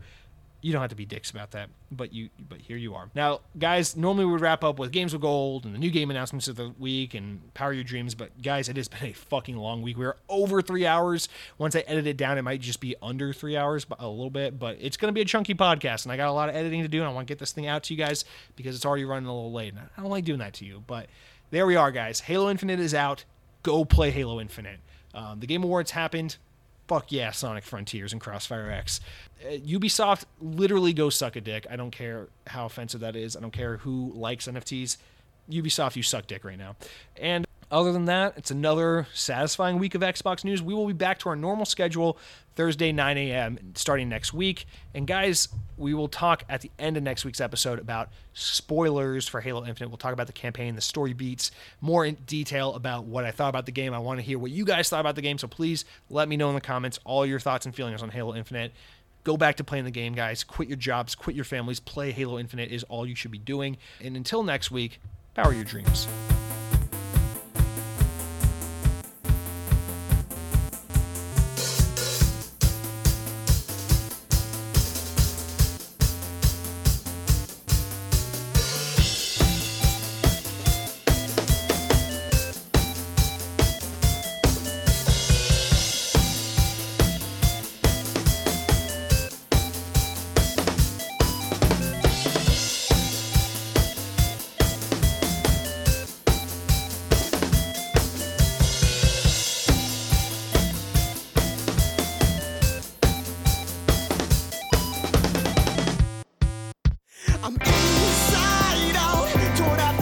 about the life I lead, but it was meant for me.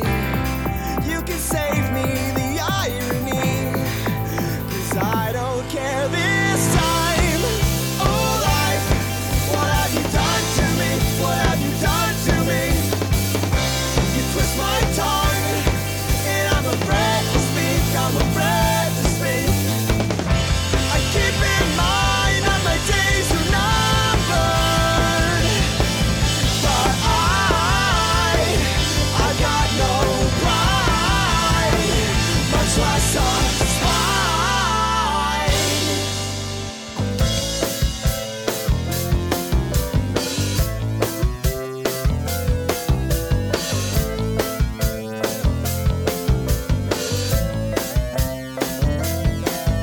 And you pick up the pace in the process.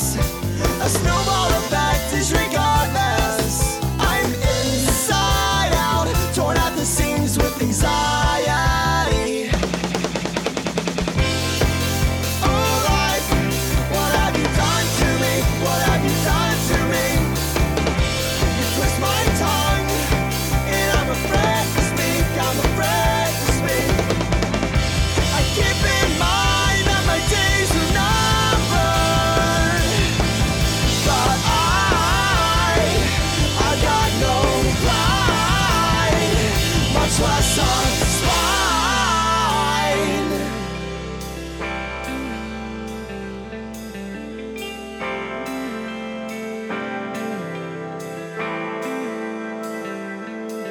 Like fireflies, we light up the sky and hope for something to change our minds tonight. We should know better. Somehow you're the light that caught my eye. I'm afraid of the things I might say